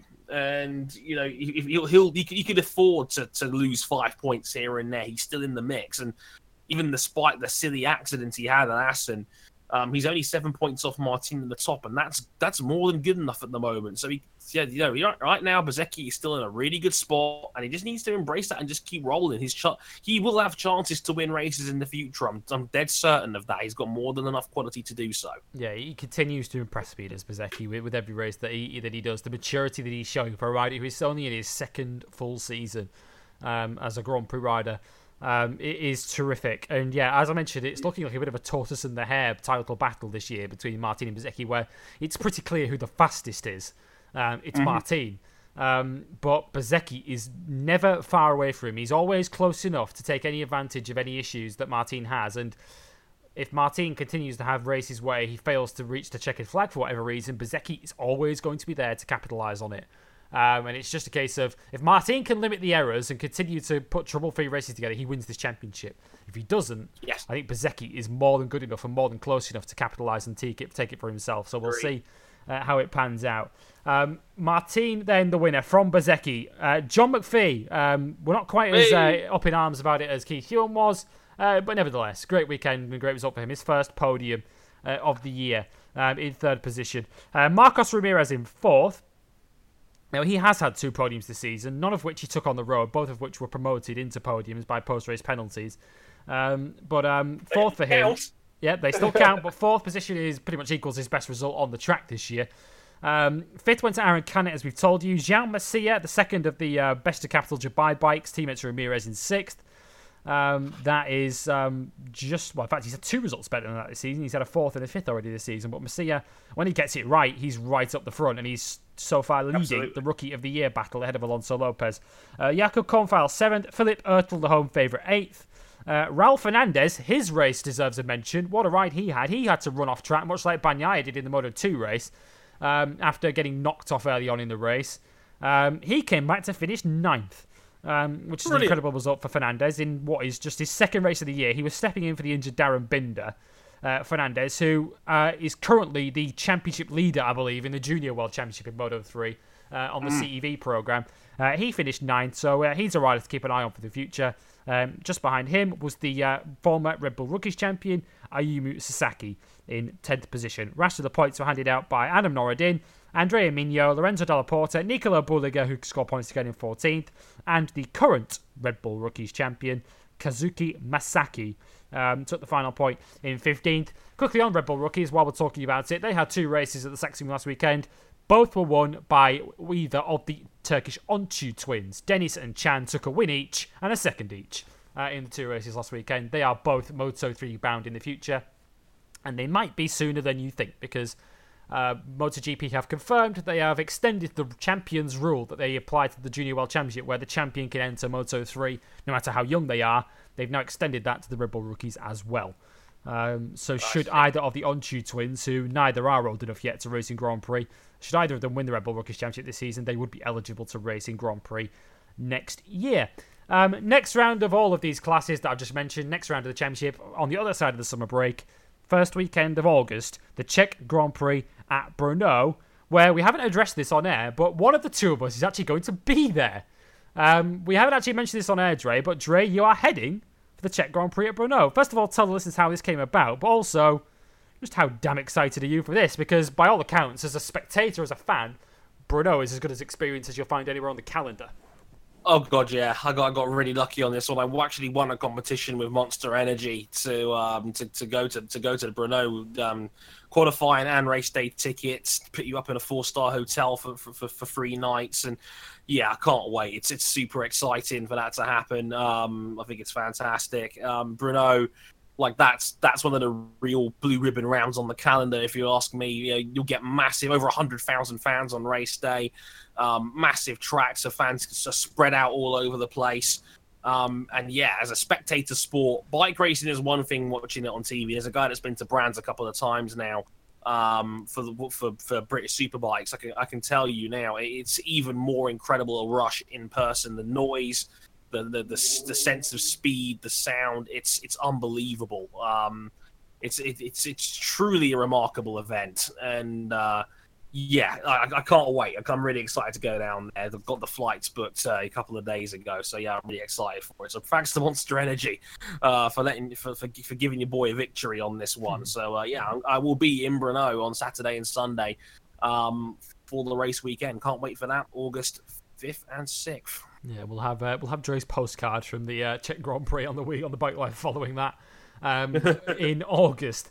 Right then, on to the news, and we've got a lot of World Superbike news to bring you because a lot of contracts have been signed this week. First of all, let's tell you about the contract that isn't being signed and the rider that's leaving his team of so many years. Tom Sykes is leaving Kawasaki. That is now official at the end of this year.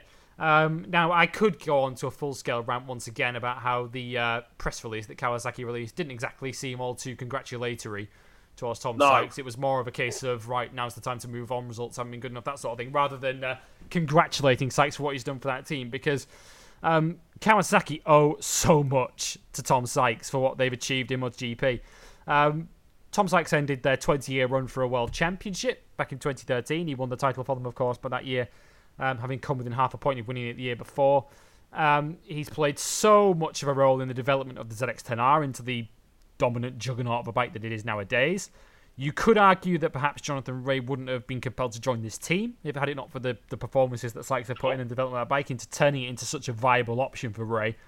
Now, Jonathan Rea has, of course, taken that on a further step and become an absolute phenomenon and the greatest World Superbike rider of them all. But I still don't think the relationship... I think it kind of reflects just how badly the relationship has deteriorated between Sykes and Kawasaki, that there wasn't really much fanfare for this during the week, and I hope there is some sort of marking of this before the season's out, and I hope Tom Sykes at least takes another victory before he's out of this team at the end of the year, because I think he deserves one more moment of celebration with Kawasaki. But in terms of what this means for the team, first of all, Dre, it's looking like Leon Haslam's going to move into that team next year. And I guess from Kawasaki's point of view, when you've got the greatest rider in the history of the series who's still at his absolute best in Jonathan Rea, it takes a little bit of pressure off who you have on the other bike. And I guess when you've got a rider on the other bike who's perhaps been more of a destabilising effect than really delivering any kind of results on track, I guess it was best for both parties that they called an end to it. Yeah, I mean, Tom commented on the departure on World Superbike's website, and I think the words he used to describe it was like the sense of like a huge weight had been lifted off his shoulders, which is not how you normally describe leaving a team that is, like losing your job and basically moving on. It's a team that you've had all your World Superbike success with in the last few years. Especially when you know that the next move is definitely going to be down. Exactly. It's going to be worse. It's going to be a step down. And Sykes is not a top-tier desirable rider in the context of Worlds anymore, and that's a real shame.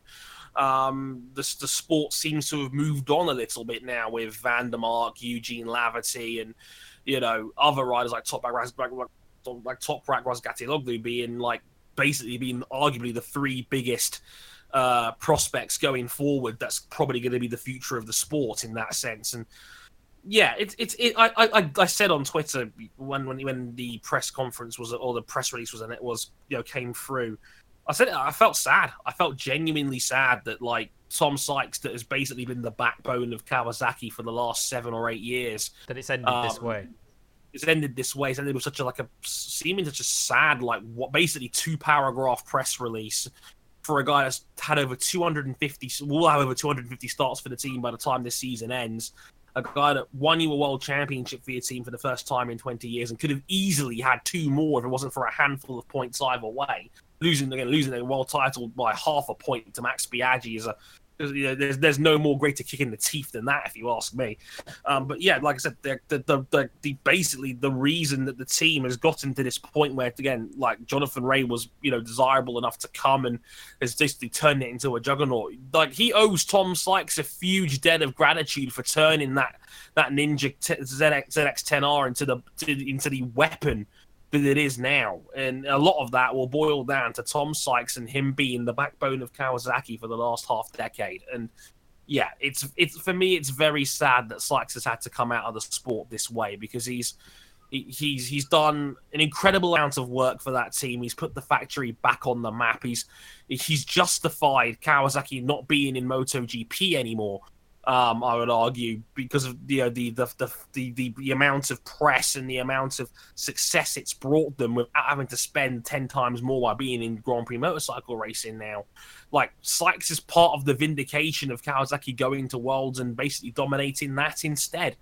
So it's a real shame that Sykes has come out in such a bitter fashion by the looks of it. I mean, we all saw the interviews, we all saw the conversations that Sykes had with the media, and the for lack of a better term, the bitterness that's come from the fallout. And it's a shame it's had to end that way, because those two were the making of each other, no matter which way you slice it. Just to pick out some snippets from this press release that Kawasaki issued earlier this week. They refer to Tom seeking a new challenge for 2019, having delivered maximum effort across a total of 9 years of racing and development on Kawasaki machinery. They also refer to Sykes' history with the team. They say he remains a racing force to be admired by fans and feared by rivals in equal measure. They say that they credit him with changing the way Kawasaki approached the rigors of superbike racing while playing a large role in the development of the Ninja ZX-10R package. Sykes himself says that he believes he's now the best rider he's ever been and has the experience and performance to keep winning. So he's now decided to make a step away from the KRT project to look for new goals and challenges. He says, "I'm determined to enjoy my racing, and making this announcement effectively ends all speculation. The timing of this big career decision is never easy, but it is especially difficult as my personal life also faces big changes. Regarding this, I feel the weight of pressure has been slightly lifted from my shoulders, and I'm sure 2019 will allow me to operate at full capacity." The comments that I didn't like were the comments from Guim Roda, who's the KRT team manager, and I'll read them to you in full. He says, "It has been a busy few weeks recently, and for sure we have talked many hours internally. In the most recent rounds, Tom's concentration was not able to be the best as he was dealing with a big decision, apart from some family points to solve. This has taken a lot of his concentration over the past 2 years. I hope this final confirmation will give us room to finish the year in the same way we dominated in Assen. We have a big job to do until the end of the year, so it is not time to say goodbye yet. Of course, this is an announcement of intentions for 2019, but more important is to work hard to finish the year with the same determination that we started with." That sort of struck me, to paraphrase it, as if, well, he's not been fully on the ball the last 2 years, so we're now moving ahead to next year and thinking of next year. Is how I read that, which I think was slightly disappointing. But just to give you some of Sykes' career statistics with Kawasaki, it is 9 years with the team, because one of which was while Paul Bird running the team, 8 years while it's been the Motorcard Spanish team running Kawasaki. Of course, the World Championship in 2013, he has started to this day 222 World Superbike races for Kawasaki. That's 252 all time. 30, of course, weren't on Kawasaki. 30 of them were with Yamaha. All 34 of his career wins have come for Kawasaki. 105 career podiums for Kawasaki. 46 poles that you know about. That's an all-time World Superbike record. 76 times he started on the front row. And 38 fastest laps over the course of the last 9 years with Kawasaki. That, by any measure, is an outstanding World Superbike record. He's fourth all time for career race wins in the series with 34. Only Fogarty, Ray, and I believe Hager have won more in the World Superbike Championship ever. So it's an incredible record by any measure that Sykes has. But what chance, Dre, does he have of adding to any of those in the future, given the options that are available to him? I have to say, slim to none. Because, as you mentioned, anything from here is going to be a step down. There's no question there. Kawasaki are the juggernauts they are for good reason. It's looking like his two most likely scenarios here is, possibly going to Red Bull Honda with Leon Kamiya with the Honda and seeing as a challenge. Which involves putting a lot of faith in a project that is still very early in its development. Yeah, still a long way off where they need to be. I think they're worse off in context compared to their BSB counterparts at the moment when it comes to developing the Fireblade, or the latest Fireblade that they've got there now. The other option seems to be potentially GRC, who are stepping up from World Supersport next year with a couple of R1s, and he could be the guy to spearhead that team. However, it's looking like Marco Melandri is going to be lead rider for that team at least, and then maybe one of their super sport riders, either Federico Caricasulo or Lucas Mahias, being the more likely options. Obviously, the current reigning super sport series champion. So, no matter which way you slice it, the situations aren't pretty. I mean, I liked your BSB suggestion. I'm sure teams would be going in for him if they knew Sykes was available. I don't know if Sykes is interested in going back home and racing domestically in the British Superbike Championship again.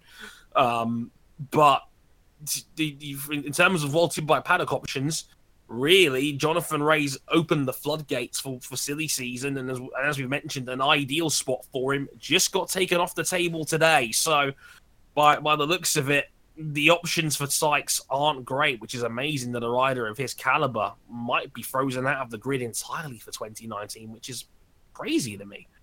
Yeah, he's still definitely good enough to command a spot on the grid. I mean, the other option that's perhaps available to him is the Milwaukee team that may well be running BMWs next year as opposed to the Aprilias they currently run.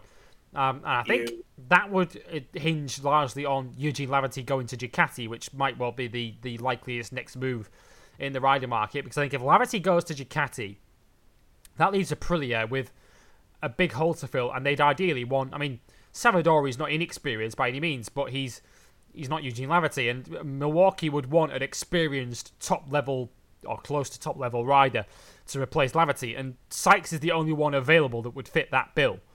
To join that team and replace Eugene Laverty, so that might be an option for him. In terms of Red Bull Honda, I think from Red Bull Honda's point of view, looking at what they need and where they're trying to get to, Sykes would be an ideal rider for them in terms of they've already got Camille, who's a great development rider, and trying to he's got so much knowledge and they're trying to get him to help build a project there. Sykes would be the perfect teammate in many respects because he's already shown that. I mean, look what he's helped build Kawasaki into. Of course, that wasn't something that Tom Sykes did alone, but he certainly played a key role in it. And Red Bull Honda would be looking at the work that Sykes did over 9 years at Kawasaki and thinking he would have a lot to offer this project as we try and build this Fireblade into a viable front-running contender in this series as well. But it's a case of whether Sykes wants that challenge himself. I mean, he says he wants a new challenge, but we're going to find out how badly he wants a challenge and what kind of challenge he's after. And I think that will be answered when we find out what his next career move is. Of course, when that is announced, we'll tell you all about it here on Bike Live. One option that is no longer open to him is the berths, or the two berths that are available at the Pata Yamaha World Superbike official team, because both of those are going to be sticking with the riders who occupy them currently. Alex Lowes and Michael van der Mark are both signed contract extensions for next season, Dre, and I have to say, given the way these two riders have both stepped up around pretty much since the spring, they've both, of course, now won races in this championship. Van der Mark has won a couple. Alex Lowes took his first win at Brno. Those victories and the way those riders have performed since kind of made this a formality for Yamaha. Yeah, they had to tie them both down. I don't think anybody else better was going to be coming along. The Mark in his own right still got an outside chance of finishing second in the championship this year, which would be a phenomenal achievement for the Yamaha. If he can even get in the top three, that would be a tremendous bit of progress for the Pata Yamaha team in general. Van der Mark's been exceptional this season. Alex Lowes has been good in his own right. He's not been quite on Van der Mark's level this year, but even he has stepped forward with his usual brand of consistency, of good results, and got that first win and got the monkey off his back at Brno to take that first W. So, yeah, like the team itself has genuinely made progress this year. They've gone from podium sitters on occasion to legitimately winning multiple races, and that's a great step forward for the Yamaha team. And when you've got a step forward like that, why would you want to change riders? Like you've already got two guys who are riding at a very high level. Stick with it. Absolutely stick with what you've got and see what you can do next year. See if you can really bring the fight to Kawasaki and Ducati on a more frequent basis. But yeah, for me, it's a no-brainer. If you tie both those riders down, I would tie both of them down. That's exactly decided. Chaz Davies isn't going anywhere. He's staying at Ducati for next season, but he's had a difficult start to the summer break. He's broken his collarbone in a training accident this week, which is ruling him out of Ducati's Race of Champions event this weekend at Misano, which would have given him an opportunity to ride the new V4 Panigale. He won't be able to do that now. Chaz Davies kind of grateful that the World Superbike summer break is so long, because he's not going to miss any racing. They don't race again until mid-September at Portimao. There is an official test at Portimao starting on August the 23rd, so he's still got another month until that comes around. So Chaz Davies, not exactly in the best of shape at the moment, but not an awful lot in terms of his championship for the season. Not a lot has been lost through that. Leon Cami is another rider who's been injured lately. He's fractured a vertebrae in testing for the Suzuka 8 Hour. But this one is a disappointment, Dre, because Leon Camier is going to miss racing. More to the point, he's going to miss the race he was testing for. No! Of all the times for the ambulance chaser to get hurt, now is the time. Okay, thanks a bunch, racing gods. Not nice. Yes, fractured a vertebrae in his back. He's going to miss Suzuka 8 Hours due to that injury. And a nice replacement. They bring in PJ Jacobson from the World Superbike Series to fill in his place for the weekend, which is a nice pull. Good to see some American influence on the front field, which is nice to see. But get well soon, Leo, and that is an awful bit of luck, because I was really excited to see Camier at the 8 Hours, and he was basically spearheading the Honda team this year, given that Crutchlow missed out on the opportunity to go again. He's always wanted to do it, but in his eyes, the timing's never quite worked out, unfortunately. But it's a real shame that Camier, who's one of the headline names of this year's Suzuka 8 Hours, is missing out. That's a real bummer, but best of luck to Jacobson filling in for. Yeah, Randy DePunier has also been drafted in for Honda for the 8 Hour for next week. Next week's Bike Live, episode 70, we will give you much more of an in-depth preview for the Suzuka 8 Hour, which is a race we're very excited about. It takes place next weekend. The entire race is live on Eurosport. If you're a British listener, or if you're listening in Europe, you'll be able to watch that race live. Slight warning, you might need the energy drinks and the coffee to get through it, because it's on right through the night. Next Saturday night, July the 28th, but it is one of the jewels of the motorcycle racing calendar. So many big names taking part in this race. Jonathan Rea, for one, the world champion, is going to be riding in it. Lowe's and Van der Mark are going to be in it. Leon Haslam's going to be in it as teammate to Rea. Nakagami of MotoGP is going to be in it. We've already mentioned you, Jacobson, Depunier, Chianari, Bradley Ray, Gintoli. So many big names at the 8 Hour this year. Across the various manufacturers who take this race so seriously. They want to win it badly. Really want to win this now. Kawasaki, of course, have only ever won it once, and they want to win it so badly again that they brought in the greatest World Superbike rider of all time to try and win it for them. So we'll preview it in much greater depth next week here on Bike Live episode 70, the Suzuka 8 Hour, which is just a week away. Quick Moto2 news before we finish, or before we move on to this weekend and what's coming up. Alex Marquez is staying put next year as well. He's staying with the Mark VDS team, which, of course, won't be racing in MotoGP next year due to the political and financial issues, which are way too complicated and detailed for us to get into here. But long story short, they're not racing in MotoGP, but are racing in Moto2. Alex Marquez staying with them. Now, there were some rumours that began to circulate last weekend that he might be placed on the second Avintia Ducati in MotoGP with some Australia Galicia sponsorship funding that move. We now know that's not going to happen, Dre. But I think, in many ways, this might be better for Alex Marquez than if he had moved up, because he doesn't strike me as a rider that's MotoGP ready either.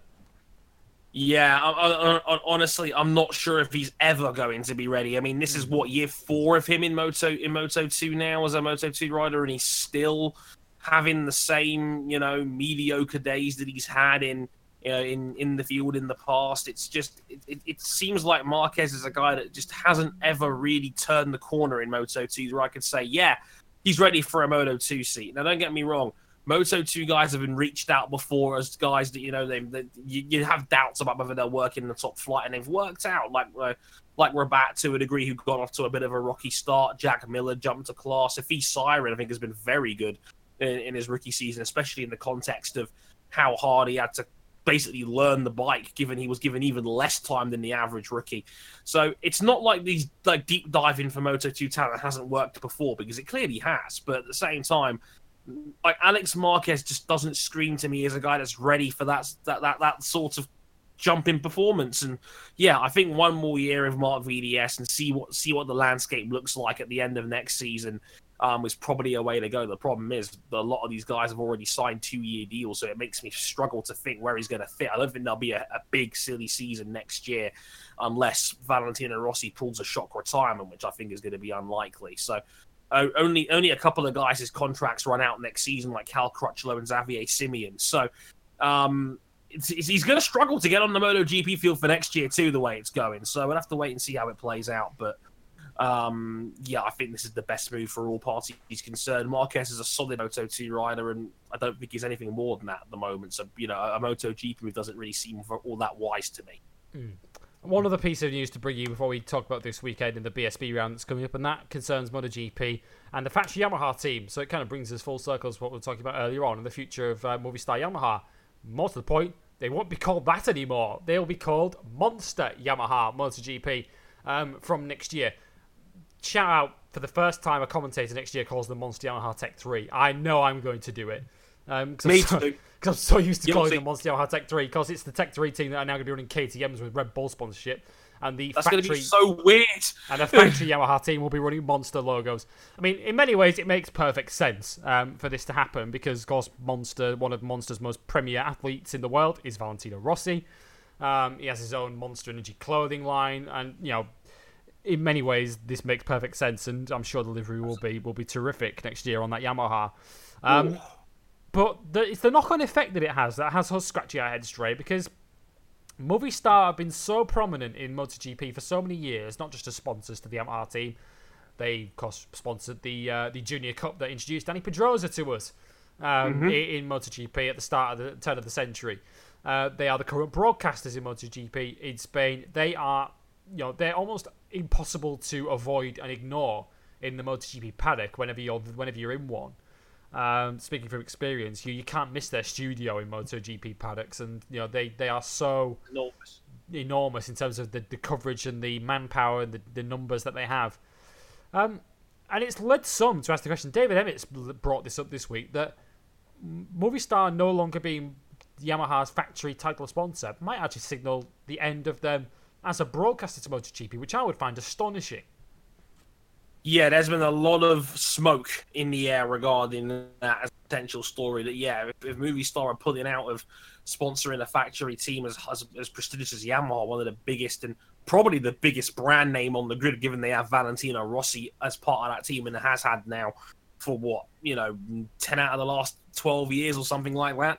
It's a big deal. And as much as all Yamaha livery excites me for next year, that is a puzzling knock-on. It's going to be strange seeing how this plays out. I mean, I could get into a 15-minute rant or basically talk about, you know, the internet taking over sports coverage and, you know, broadcasters monopolizing whenever they can. But let's not forget that MotoGP has never been a juggernaut here and never will be, I don't think, especially given F1 has got such a massive predominant British following. In Spain, on the other hand, it's one of their biggest national sports. And as Lewis mentioned, Movistar is a feud entity. And it's the equivalent, really, of Sky Sports here and F1 coverage. Like, it's the same level of just, you know, building a network of coverage around it. And when Dani Pedrosa announced his retirement last week, the amount of Spanish sporting stars that were laying out tributes for him, like, you know, NBA champion Pau Gasol and you know, World Cup winner and all-round footballing god Andreas Iniesta, Fernando Alonso, were all laying out massive Dani Pedrosa, because bike racing is such a bigger thing in Spain than it is compared to here. So for Movistar to potentially be backing out of the sport is massive. It's a big deal, and the infrastructure of broadcasting the sport in Spain could collapse as we know it, and that could be very, very telling for the sports coverage in Europe and for Dorna as a brand. Given Dorna are based in Spain, it's their entity, and the big main broadcaster could be about to bolt ship. So, yeah, that's one we'll keep an eye on for you on Bike Live over the coming weeks, because you know it's only smoke right now, it's only speculation at the minute, but. It's not exactly confidence-inspiring to see one of the biggest sponsors the sport's got is backing out of sponsoring one of the biggest MotoGP brands out there and teams in general. I mean, yeah, it makes total sense. Well, David Emmett in his piece on motomatters.com, I do encourage you to check out his work over there. Is brilliant. He does say that they are withdrawing. He says Movistar are withdrawing not just from title sponsorship of MotoGP, but also from their role as MotoGP broadcaster in Spain.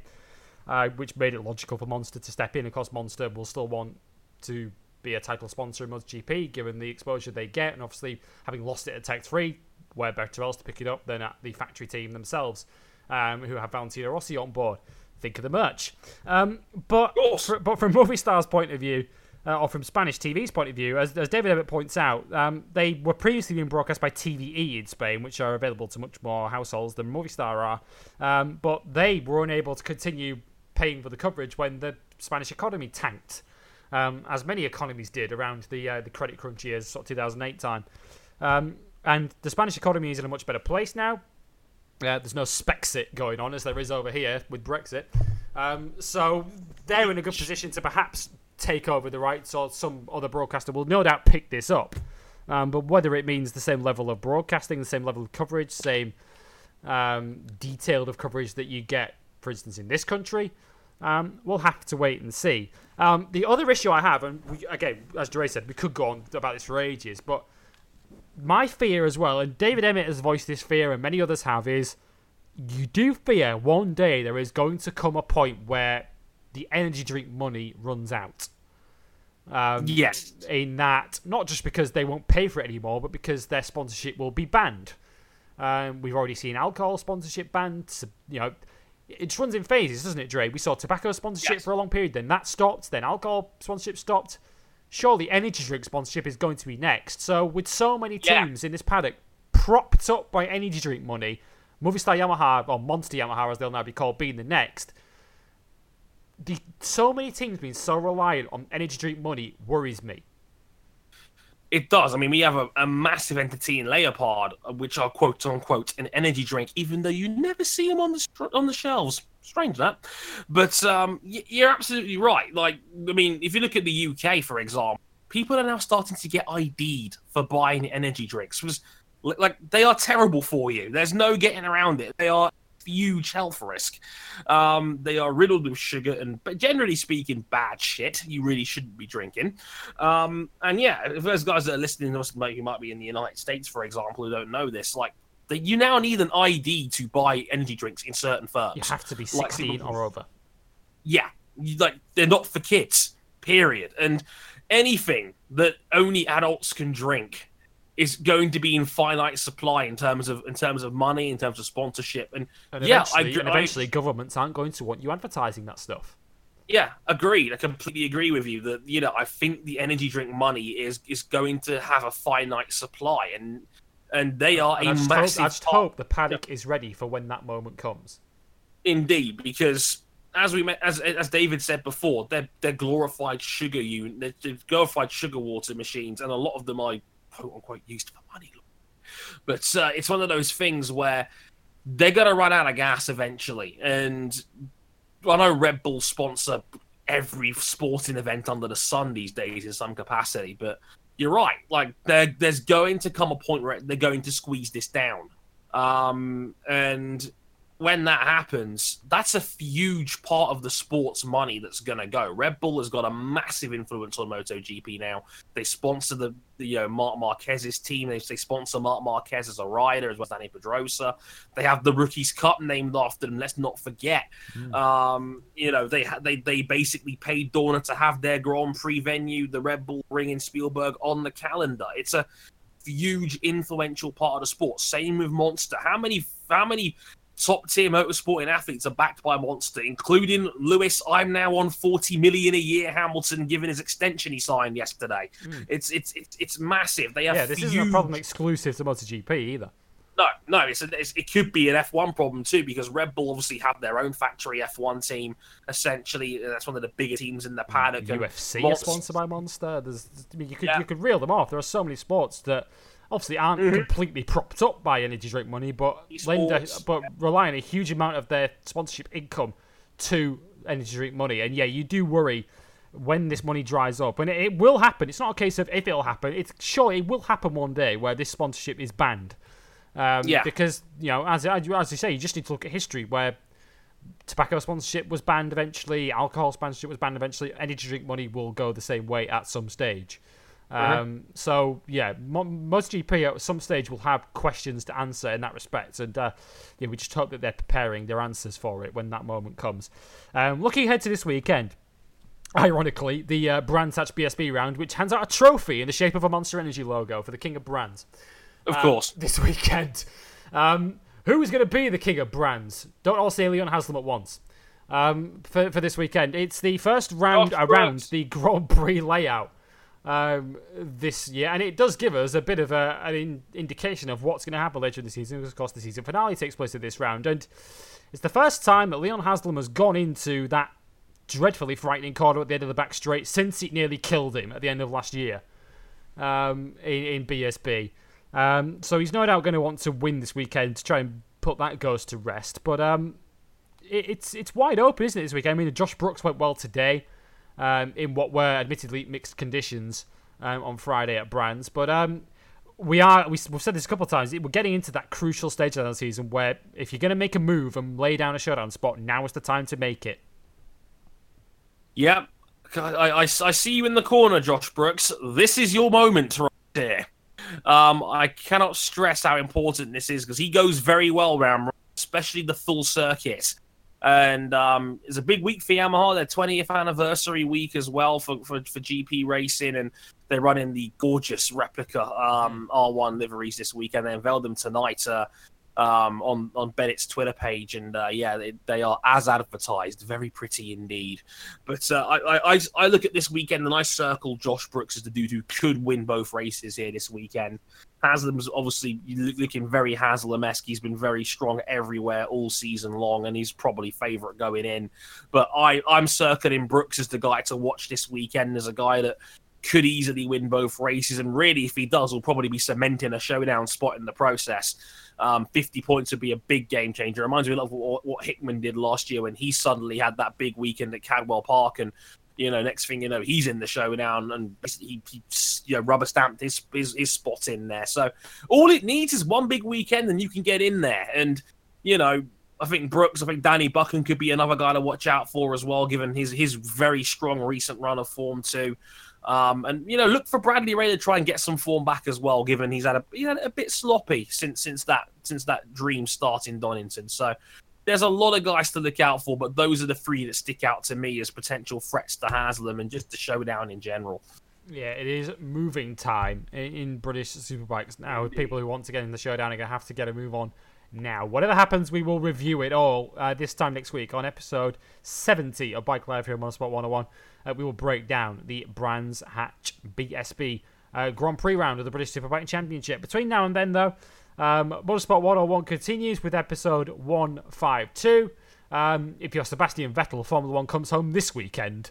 Not last weekend. With the German Grand Prix, I guess Mercedes will say the same too. So someone's going to be celebrating a home victory, Dre. It'll be Mercedes or Vettel. Who's it going to be? Probably Mercedes. I say this every time, and yet Jin keeps finding ways to surprise me at this point. I didn't think he was going to win the British Grand Prix, and yet here we are.